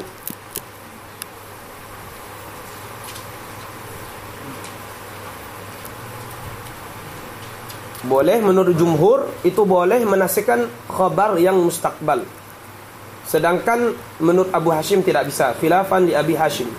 Menurut Abu Hashim tidak bisa. Abu Hashim Al-Jabai Al-Mu'tazili, beliau mengatakan tidak boleh. Dalilnya ini dalilnya, yaitu annahu yuhtamalu ayyuqala. Umpamanya dikatakan begini, la uaqibanna zani abadan. Orang yang berzina pasti akan saya iqab selama-lamanya. Jadi kalau ada setiap orang berzina, itu kan pasti akan saya iqab selama-lamanya. Kemudian setelah itu dikatakan aradtu sanatan, tapi maksud saya adalah 1 tahun. Nah, seperti itu.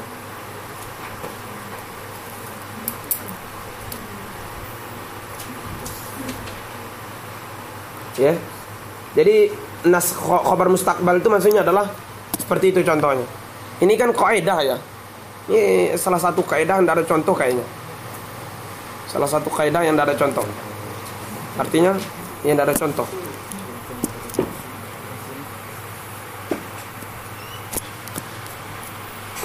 Yaitu boleh menasihkan khabar yang mustaqbal. Khabar mustaqbal maksudnya khabar yang akan datang. Dia mengatakan seperti itu. Kalau orang berzina, saya akan mengiqabnya selama-lamanya. Setelah itu dikatakan aradtu sanatan, hanya 1 tahun. Nah, boleh. Lalu dibantah qila yuhimul kadhib. Kalau begitu berarti itu bohong dong, gitu kan? Dusta. Nah, gitu kan? Karena dia melafazkan khabar yang menyalahi apa yang di awal mengerjakan sesuatu yang menyalahi khabar yang dikerjakan dikabarkan di awal, seperti itu. Atau dia melafazkan sesuatu yang menyalahi madlulnya. Karena kalau madlul la'u aqiban nazani abadan, apa madlulnya? Selama-lamanya, kan seperti itu. Selama-lamanya pasti dia niqab kalau berzina, seperti itu. Lalu dikatakan aratu sanatan. Ini kan menyalahi madlulnya, seperti itu. Nah, itu katanya berarti ini dusta. Qulna wa naskhul amri yuhimul bada'a. Menasahkan amar itu memberikan pemahaman atau menunjukkan bada'.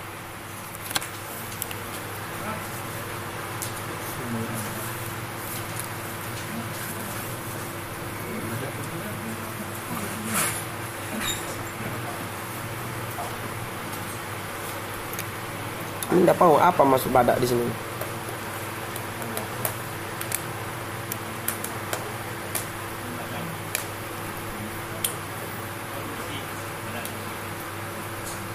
Ada teman-teman yang paham ini, apa maksud bada' itu?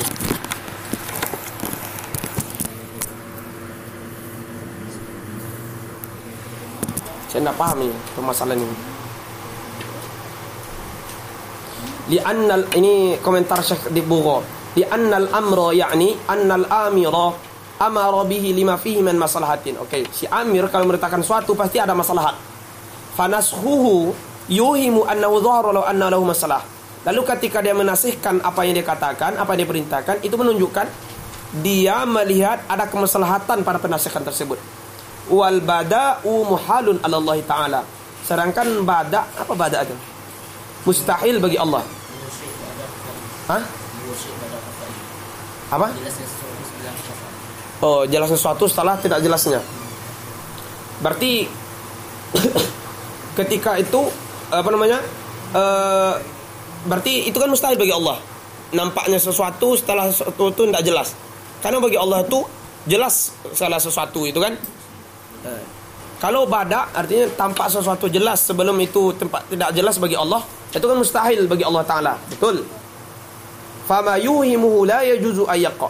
Maka sesuatu yang Allah inginkan fama yuhimuhu la yajuzu ayyaqa. Wa qad waqa'a naskhul amri. Padahal telah terjadi menasihkan amar. Fala yultafatu ila ma yuhimuhu. Fa in qala al-mani', kalau seandainya pendapat yang mengatakan tidak boleh, beliau mengatakan wurudun naskhi ba'dal amri, datangnya nasikh setelah adanya perintah, yu'allimuna, mengajarkan kepada kita atau menunjukkan kepada kita anna dzalikal waqtal ladzi nusikha fihi muqtadal amri lam yatanawahu lidzalikal amr. Pada waktu yang dinasihkan perintah itu belum mencakup amar ini. Qulna kadzalika rudun nasikh ba'dal khabar a'lamana anna ma tanu naskhu lam yakun mutan lil khabar. Ada enggak paham teman-teman bisa yang menjelaskan ini? Ada enggak? Wallahi lam afham. Enggak paham saya ini. Apa maksudnya ini?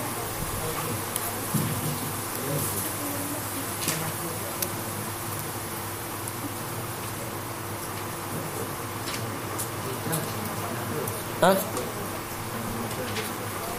Nggak ada di situ. Wa naskul amri yumil bada kan? Itu yang lagi. Itu lah masalah perbedaan.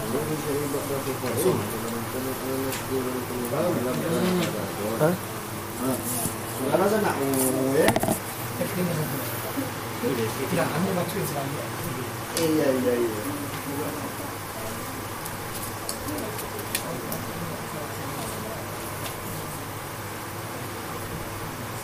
Seolah-olah kulna bantahan ini seolah beliau mendukung kata kila. Gimana caranya? Kalau udah ini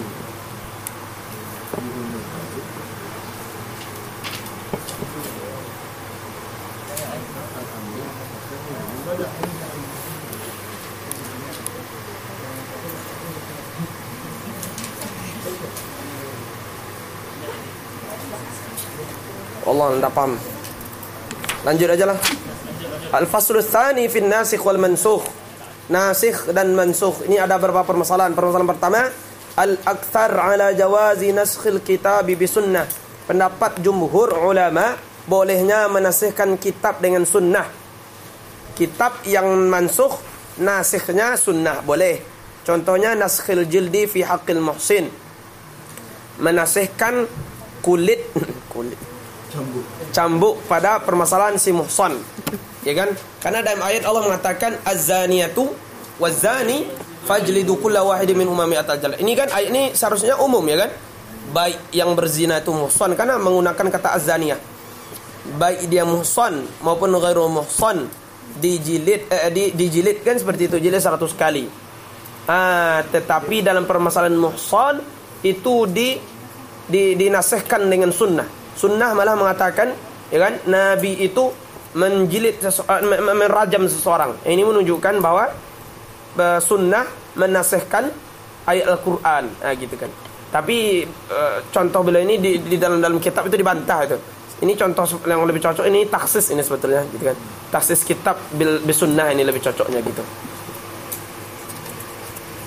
Ya kan?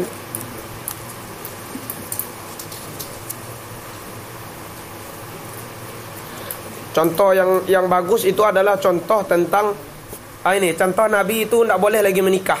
Nabi itu pernah dilarang menikah. Gitu. Allah mengatakan la yahillu lakan nisa'u min ba'du wala an tabaddala bihinna min azwajin. Tidak halal bagi kamu perempuan-perempuan setelah seorang ini dan tidak boleh mengganti istri-istri kamu dengan yang lain. Walau a'jabaka husnuhunna, sekalipun kamu suka kepada perempuan-perempuan itu, illa ma malakat yaminuka, kecuali budakmu. Kana Allah ala kulli syai'in qadir.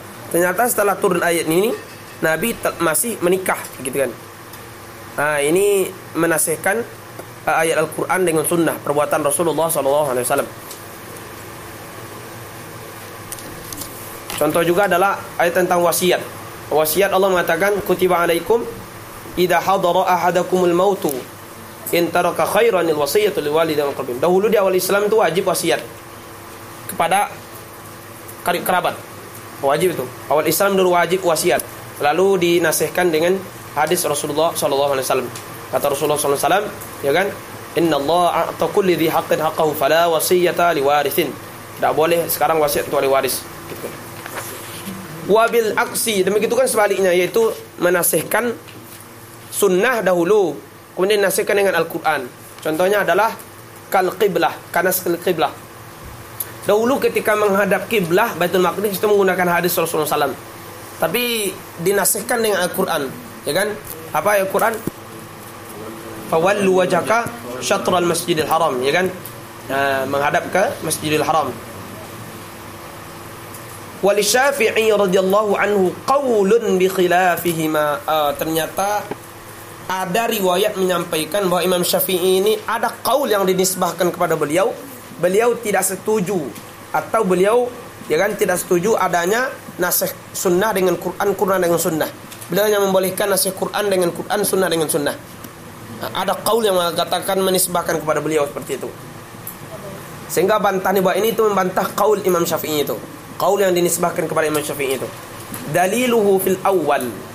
Dalilnya pada yang pertama adalah beliau mengatakan na'ti bi khairim minha. Ini dalil Imam Syafi'i. Beliau mengatakan yaitu tidak bolehnya menasihkan Al-Quran dengan sunnah. Al-Quran itu baik enggak? Baik, sunnah baik. Mana baik Quran dengan sunnah? Gitu. Mana baik Quran dengan sunnah? Baik Quran itu. Dan boleh mengganti itu, menasihkan itu dengan sesuatu yang lebih baik. Apakah sunnah lebih baik dari Quran? Tidak kan? Sehingga tidak bisa kata beliau. Qalu na'ti bi khairin minha warudda bi anna sunnah wahyun aidan. Ditolak. Pendekatan bukan seperti itu, Imam. Pendekatannya adalah bahwa Al-Quran sunnah, Al-Quran wahyu. Ini agus mungkin Al-Quran wahyu, ya kan? Sunnah wahyu. Sama. Boleh menasihkan wahyu dengan wahyu boleh katanya. Wa fihi ma qauluhu ta'ala litubayyana lin-nasi. Dan juga ada yaitu Allah mengatakan litubayyana lin-nasi.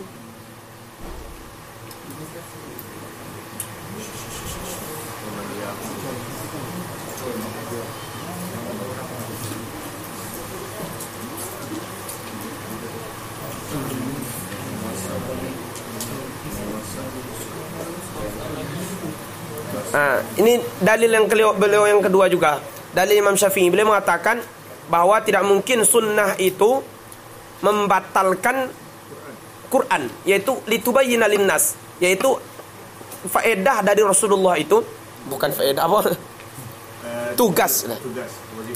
Wazifah Rasulullah itu adalah mubayyin Al-Quran, bukan mubtil, kata beliau. Bukan menasihkan, mengangkatkan hukum Quran. Nah, gitu kan? Nah, itu menurut beliau. Apa bantahan? Apa jawabannya? Wa ujiba fil awal bi anna naskha bayanun. Nasikh itu juga bayan. Nah, gitu kan? Nah, nasikh itu juga bayan. Nah, seperti itu. Karena yang disebut dengan nasikh itu kan bayan, apa tadi nasikh tadi? Bayan intihak muddatil hukmi. Nah, gitu kan. Nasikh itu bayan, Imam. Wa urida fis tsani, dibantah pada yang kedua. Apa yang kedua? Tugas Rasulullah itu hanya litubayyina linnas, mubayyin, gitu kan? Berarti tidak bisa beliau membatalkan, yaitu biqauli tibyanan. Oh, bisa. Bahkan Al-Quran itu sendiri juga bisa menjelaskan al-sunnah. Allah mengatakan dalam Al-Quran, wa nazzalna 'alaikal kitaba tibyanan likulli syai'. Kami nurunkan kepada kalian Al-Quran sebagai tibyanan likulli syai'. Ini menunjukkan bahwa Al-Quran juga mubayyin li sunnah. Berarti bisa Al-Quran mubayyin li sunnah, sunnah mubayyin li Al-Quran. Gitu. Itu bantahan beliau. Yang sani itu mana tadi itu? Apa? Wa urdu fi tsani wa fihi maqulu ta'ala litubayyana linnas. Yang sani dia mana nih? Yaitu bahwa Imam Syafi'i mengatakan litubayyana linnas. Imam Syafi'i mengatakan tugas Al-Quran itu mubayyin, tugas hadis itu mubayyin. Iya kan? Gitu. Udah dijawab tadi ya. Kemudian wa urida fi tsani. Kalau yang Nabi wazifah. Oh ya, maaf. Yang kedua tadi. Ini kan ada dua tadi. Al-Quran dengan sunnah, sunnah dengan Quran. Oh, siap. Kebianan saling. Ya, oke. Paham ya? Mas'alatu tsaniyah, masalah yang kedua. La yunsakhul mutawatir bil ahad li'anna al-qati'a la yudfa'u bil dhanni. Permasalahan tidak bolehnya menasihkan mutawatir dengan ahad, karena yang qati' itu tidak bisa ditolak dengan yang dhann.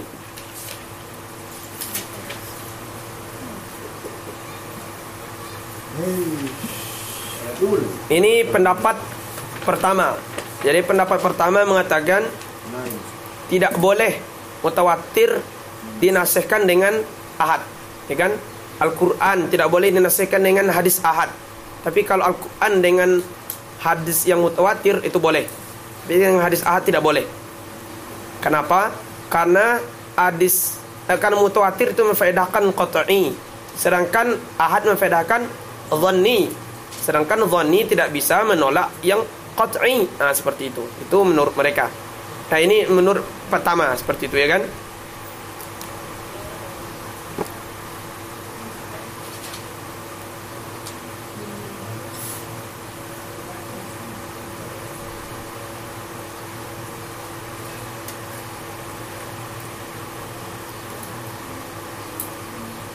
Oke, kemudian yang kedua, qila dikatakan, qul la ajidu fi ma uhiya ilayya muharraman mansukhun bima ruya annahu alaihi salatu wassalam naha an akli kulli dhinabin minas saba'. Dikatakan Allah berfirman, qul, katakanlah, la ajidu fi ma uhiya ilayya muharraman, aku tidak menemukan apa yang diwahyukan kepada saya tentang hal-hal yang diharamkan. Ayat ini dinasihkan dengan hadis yang diriwayatkan bahwa Nabi itu pernah mengatakan atau pernah pernah melarang dari memakan setiap hewan yang memiliki taring, hewan buas yang memiliki taring. Ini dalil para ulama yang menetapkan, yang membolehkan bahwa mutawatir itu bisa dinasihkan dengan hadis ahad, dengan ahad. Sesuatu yang mutawatir bisa dinasihkan dengan hadis dengan ahad, ya kan? Ini pendapat orang Zahiriyah nih. Mereka berdalil dengan ayat ini. Apa kata mereka? Nah, ini ada ayat ini sempurnanya seperti ini. Qul la ajidu fima uhiya ilayya muharraman ala ta'imi yat'amuhu illa an yakuna maytatan aw daman masfuhan aw lahma khinzir fa innahu rijsun aw fisqan uhilla li ghairillah billah li ghairillah bih. Katakanlah Muhammad, aku tidak menemukan sesuatu yang diharamkan kepadaku, ya kan, terhadap makanan kecuali bangkai atau darah yang mengalir atau daging babi, maka itu semua itu rijsun, so itu tidak bagus. Au fisqan uhilla li ghairillah, atau sembelihan yang disembelih menyebut nama selain nama Allah. Nah gitu.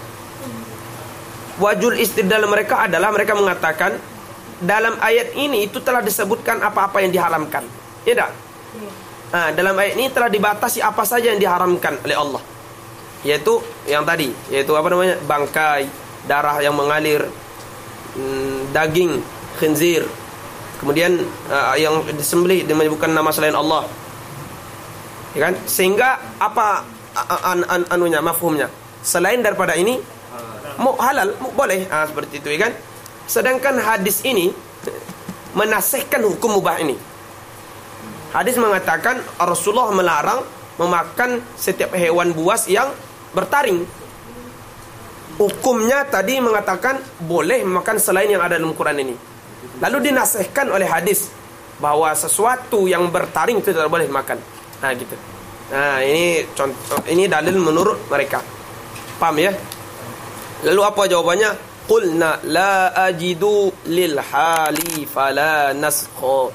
Oh, orang Zahiriyah. Nah, itu katanya. Orang Zahiriyah. Bukan begitu. La itu kan la nafi itu. Ajidu itu kan fi'il mudhari'. Nah, gitu katanya. Jadi berdalil dengan dalil ajidu itu fi'il mudhari'. Nafi masuk kepada fi'il mudhari' itu memfaedahkan haliyah. Itu memfaedahkan hal. Yang memfaedahkan hal. Nah, gitu. Jadi dalam hadis ini bukan menasihkan. Nah, gitu kan. Hadis ini bukan menafsirkan, ya.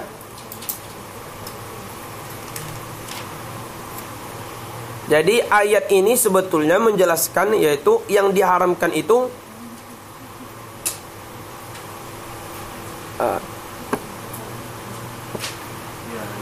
yang selain disebutkan tadi itu kan nanti kan dikatakan halal, tapi itu lil hal ketika diturunkan ayat itu. Nah, datang lagi, ada tambahannya. Ini bukan nasikh, seperti itu. Ya kan? Ini bukan nasikh. Seperti itu. Berarti lebih kepada taksis, ya. Lebih kepada taksis ini. Walaysa binaskhin. Kalau komentar Syekh Bugha, ini lebih kepada taksis kata beliau. Annal hadits khassasa ma afarahu ayat min ibahati ma lam yadhkur fiha. Fahuwa takhsisun walaysa binaskhin. Maka ini lebih kepada taksis, bukan nasikh. Seperti itu. Ya kan? Karena ayat ini lil hal. La ajidu hal sekarang. Nah, gitu kan. Setelah itu ada juga gitu kan. Wajatu gitu. Al-masalah ats-tsalitsah, masalah yang ketiga. Letih ya. Al-masalah ats-tsalitsah. Atau besok sekali pertemuan besok lagi. Kayaknya yang sunnah itu dikit. Sunnah itu sampai mana itu? Sunnah lihat. Oh, dia ini perlu tahu.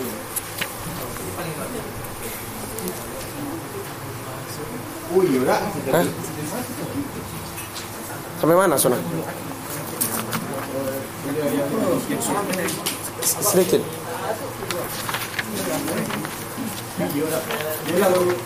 Atau khatam sana? Khatam sana. 6 kali. Ya udah khatamnya juga ada lagi. Tiga. Tinggal 10 lama. Matan sana. Al-mas'alatu tsalitsatu al-ijma' la yunsakhu. Permasalahan ketiga, ijma' itu tidak bisa dinasihkan. Kenapa? Li'anna an-nassa yataqaddamuhu wa la yanqidu al-ijma' bi khilafi. Nasih itu tidak mungkin dinasihkan. Ijma' itu tidak mungkin dinasihkan. Kenapa? Ijma' itu datang setelah Al-Quran dan Sunnah. Jadi kalau masih ada Al-Quran dan Sunnah itu pasti tidak akan ada ijma'. Jadi ijma' itu datang setelah wafat Rasulullah SAW. Kan itu definisi ijma'. Ittifaqu ummati Muhammad SAW ba'da wafatihi. Ya kan? Ala hukmi syai'in. Itu kan al-hadis. ittifaqnya umat Nabi Muhammad SAW, yaitu siapa umat di sini maksudnya? Para mujtahid setelah wafatnya Nabi Muhammad SAW. Jadi tidak mungkin ijma itu bisa dinasihkan. Kenapa? Karena nas itu terdahulu daripada ijma. Dan juga ijma tidak boleh terjadi kalau menyalahi nas, ya kan? Al-Quran dan Sunnah. Dan begitu juga qiyas bi khilafil ijma.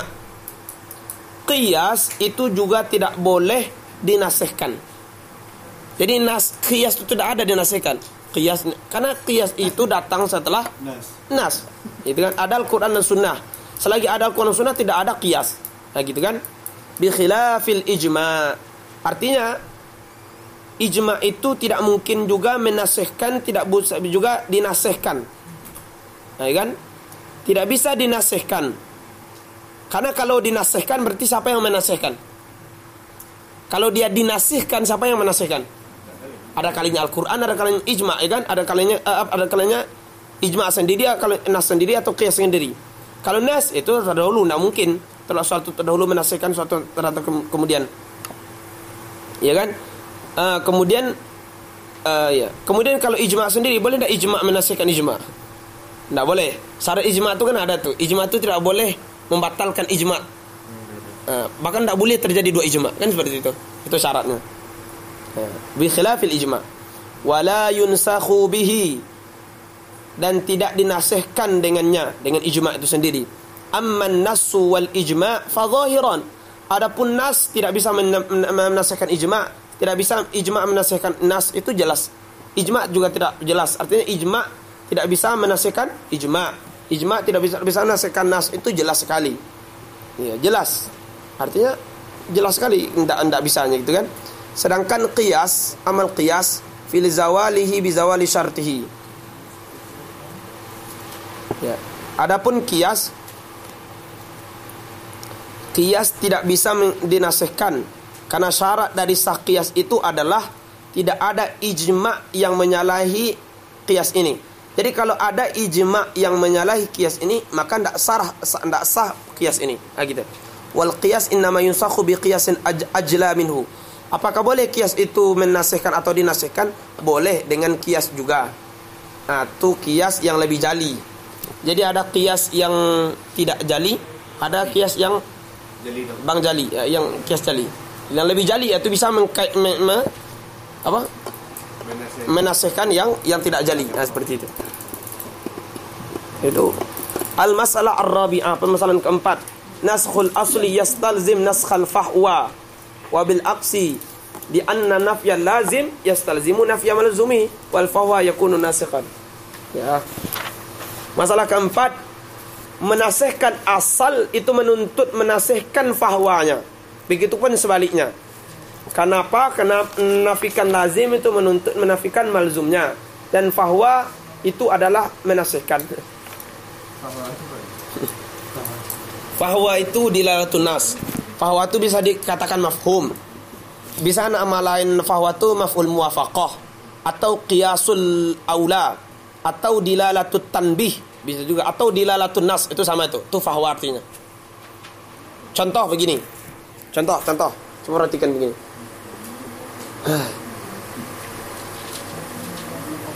Fala taqul lahuma uffin. Jangan katakan uff. Bagaimana kalau darbun? Nah, gitu kan? Nah, itu darbun itu namanya fahwa. Hukum darbun itu fahwa. Mafhum muwafaqahnya nanti adalah lebih haram lagi. Nah, seperti itu. Jadi kalau dinasihkan otomatis dinasihkan fahwa. Kalau dinasihkan fahwa, dinasihkan Paham enggak? Nah, itu maksudnya. Jadi naskhul fasli itu menuntut menasihkan fahwa. Begitupun sebaliknya. Kenapa? Karena menafikan lazim itu menuntut menafikan malzumnya juga. Ya kan? Nah, gitu. Dan fahwa itu adalah menasihkan.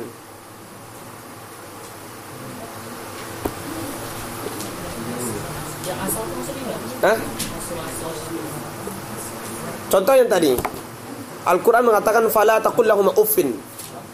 Hukum asal haram, hukumnya mengatakan uff. Hukum kedua, hukum mafhum. Ini mantuk. Hukum mafhumnya, ya kan? Darbun. Ini darbun ini mafhum muwafaqah ini disebut dengan fahwa. Kalau dinasihkan ini, otomatis dinasihkan ini. Kayak gitu maksudnya. Atau dinasihkan ini, dinasihkan juga aslunnya. Nasihkan aslun, nasihkan fahwa aslun. Karena itu yastalzim. Nah, seperti itu. Iya kan?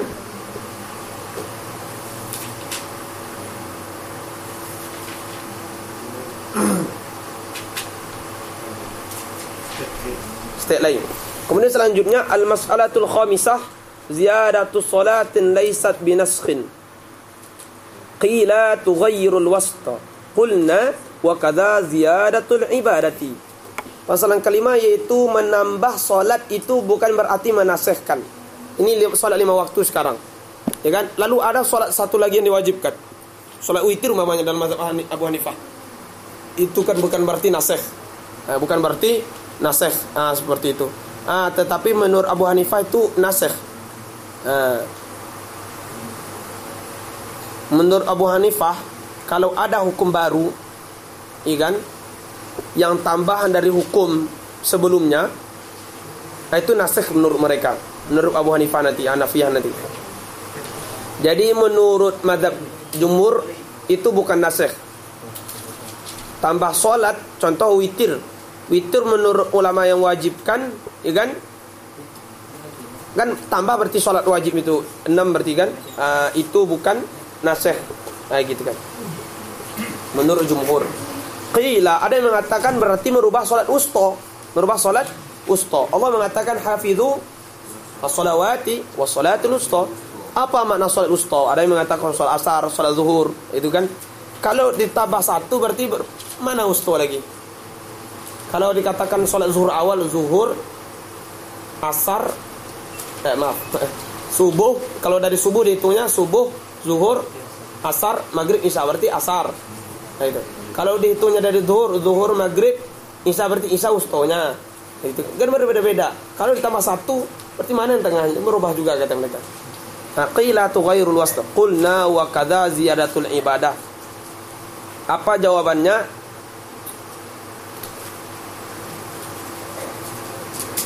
Ini hanya menambah ibadat saja, gitu kan. Tidak merubah wustonya. Ini hanya menambah ibadat saja, seperti itu. Menambah ibadat secara mutlaqan, bukan menambah akhiran dan mutaqaddimannya, seperti itu. Paham tak? Hanya menambah secara mutlaqan. Itu maksud dari kata perkataan beliau. Wa kadza ziyadatul ibadah. Jadi penambahan umpamanya diwajibkan satu witir ini, itu hanya penambahan mutlaqan. Tidak menambah takhiran. Tetap akhir salat itu umpamanya adalah salat subuh umpamanya, atau akhirnya salat ini, tetap itu. Jadi tidak ada ditambah gitu menurut bantahannya, sehingga batal dakwaan mereka. Amma ziyadatu raka'atin wa nahwiha fakadzalika inda Syafi'i. Adapun tambahan satu rakaat salat, tadi tambahan salat, tapi kalau tambahan itu adalah satu rakaat atau seumpamanya, maka begitu juga menurut Imam Syafi'i, artinya tidak dianggap sebagai nasikh. Sedangkan itu nasikh menurut Abu Hanifah atau menurut mazhab Abu Hanifah. Jadi menurut Abu Hanifah, ya kan, tambahan itu disebut dengan nasikh.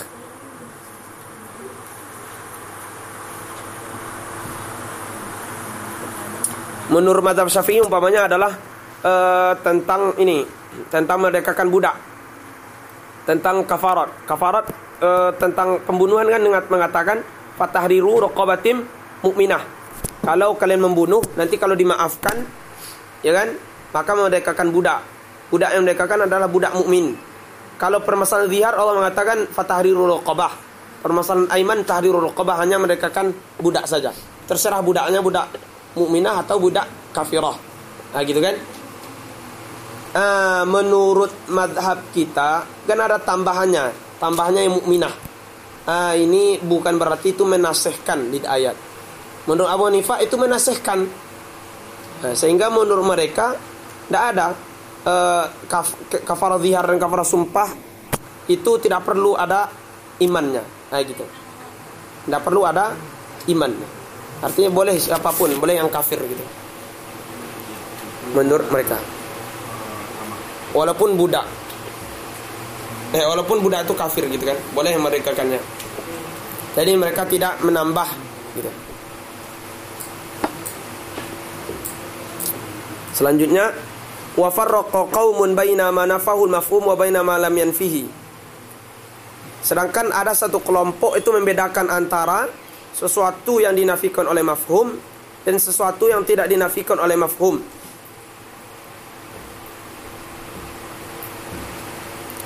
Begini contohnya. Contohnya, jadi ada sesuatu yang dinafikan oleh mafhum dan sesuatu yang tidak dinafikan oleh mafhum. Contohnya dikatakan begini. Nas mengatakan atau datang nas Al-Quran atau nas hadis mengatakan begini. Hewan yang diberi makanan itu ada zakatnya. Hewan yang ma'lufah, yang ma'lufah itu yang diberi, ini kan sebetulnya hewan yang zakat itu kan, yang wajib zakat itu yang saimah. Tahu nggak yang saimah? Yang dilepaskan, yang dilepaskan di kala, di tempat padang rumput yang tidak yang rumput yang mubah. Tapi kalau hewan itu hewan ternak, ini hewan ternak, kita beri makan pun ada zakatnya dalam mazhab jumhur. Nanti sebentar. 2 jam 20 menit. Wa farraqa qaumun baina ma nafahul mafhum wa baina ma lam yanfihi. Sedangkan ada ulama yang membedakan antara sesuatu yang menafikan itu apakah yang mafhum, baina ma nafahul mafhum, suatu yang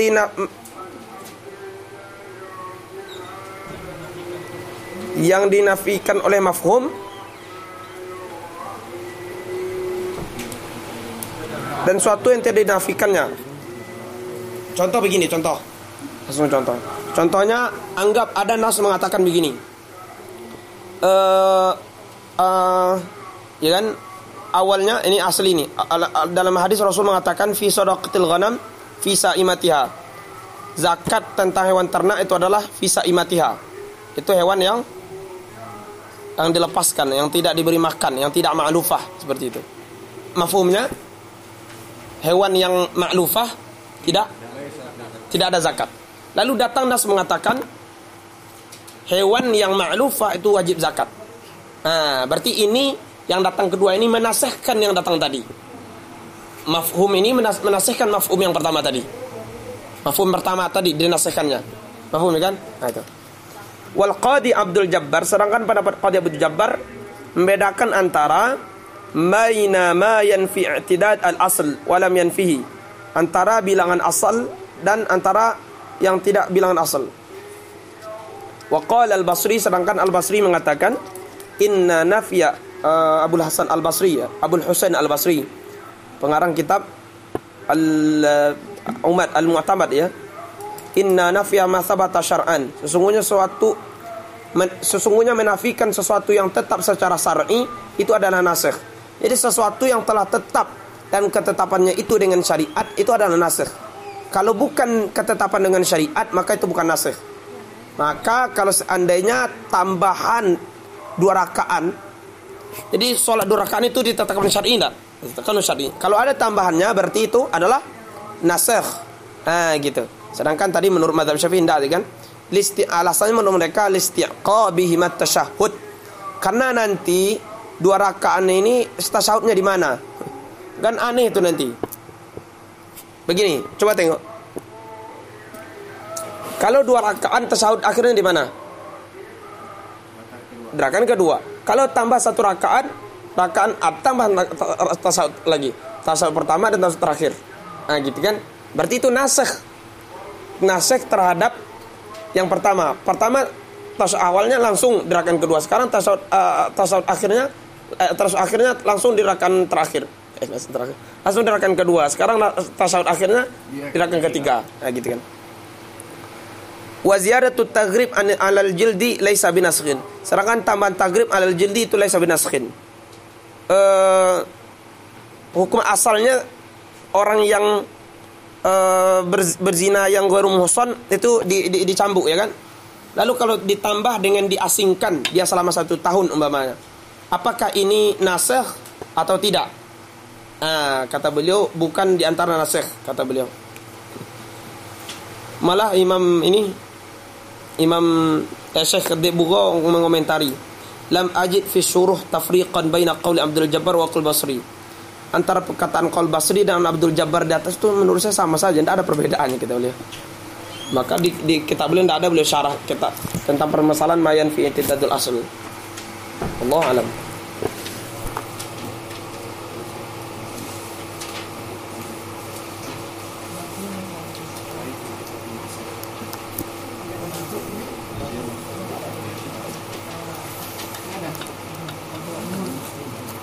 Khatimatan an-naskhu yu'rafu bit-tarikh. Falau qala ar-rawi hadha sabqun qubila bi khilafi ma law qala hadha mansukhun li jawazi ay yaqula an ijtihadin wala narahu. Penutup, nasikh itu bisa diketahui dengan tarikh. Ya, dengan tarikh. Man aina sabiq wa aina lahiq. Diketahui aina mutaqaddim aina sabiq. Diketahui dengan tarikh. Oke? Kalau seandainya perawi mengatakan hadza sabqun, ini hadis ini lebih pertama datang, qubila, perkataannya diterima, ya kan, perkataannya diterima. Bi khilafi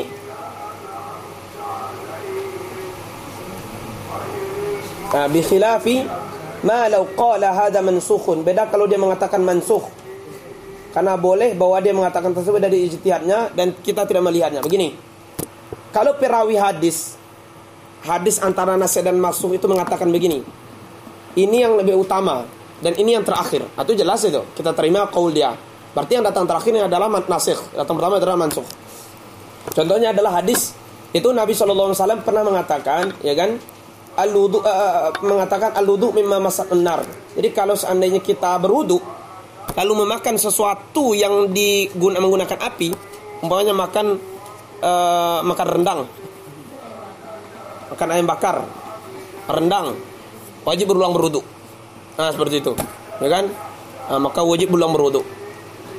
Tapi dalam hadis berikutnya disebutkan oleh Jabir, beliau mengatakan kana akhirul amraini. Berarti Jabir yang mengatakan, rawi, ya kan? Rawi mengatakan, Jabir beliau mengatakan kana akhirul amraini min Rasulillah tarkal wudu, ya kan? Kana akhirul amrain tarkul wudu mimma ghayyarat an-nar. Adalah perkara yang paling akhir Rasulullah lakukan di antara dua perkara itu, yaitu apakah ketika kita berwudu lalu memakan sesuatu yang menyentuh api batal wudu atau tidak. Terakhir yang Rasulullah lakukan itu adalah beliau makan makanan itu tapi beliau tidak berwudu, beliau meninggalkan wudu. Berarti hukum kesimpulannya yaitu orang yang memakan makanan lalu dia sedang dalam wudu tidak batal wudunya. Seperti itu. Itu pendapat terakhir. Dan itu kita terima perkataan rawi itu. Kan beliau menunjukkan mana yang pertama, mana yang terakhir. Gitu kan. Qubila. Berbeda kalau dia mengatakan ini yang mansukh. Itu boleh jadi kita tidak terima. Karena boleh jadi itu muncul dari ijtihad beliau sendiri. Pendapat lain tidak. Pendapat lain boleh jadi mengatakan itu bukan mansukh. Ya kan, kita tidak berpendapat seperti itu. Seperti itu. Wallahu a'lam. Gitu. Pendapat sunnah lagi. Ingat lagi. Sunnah ini sampai mana ini? Habis ini. Masuk aja lah.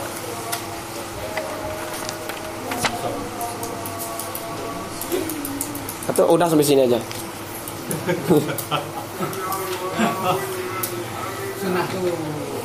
Sunnah itu bisa dibaca. Mudah ya. Subhanakallahumma wa bihamdika asyhadu an la ilaha illa anta astaghfiruka wa atubu ilaik. Allahumma shalli ala salat as'adi makhluqatika sayyid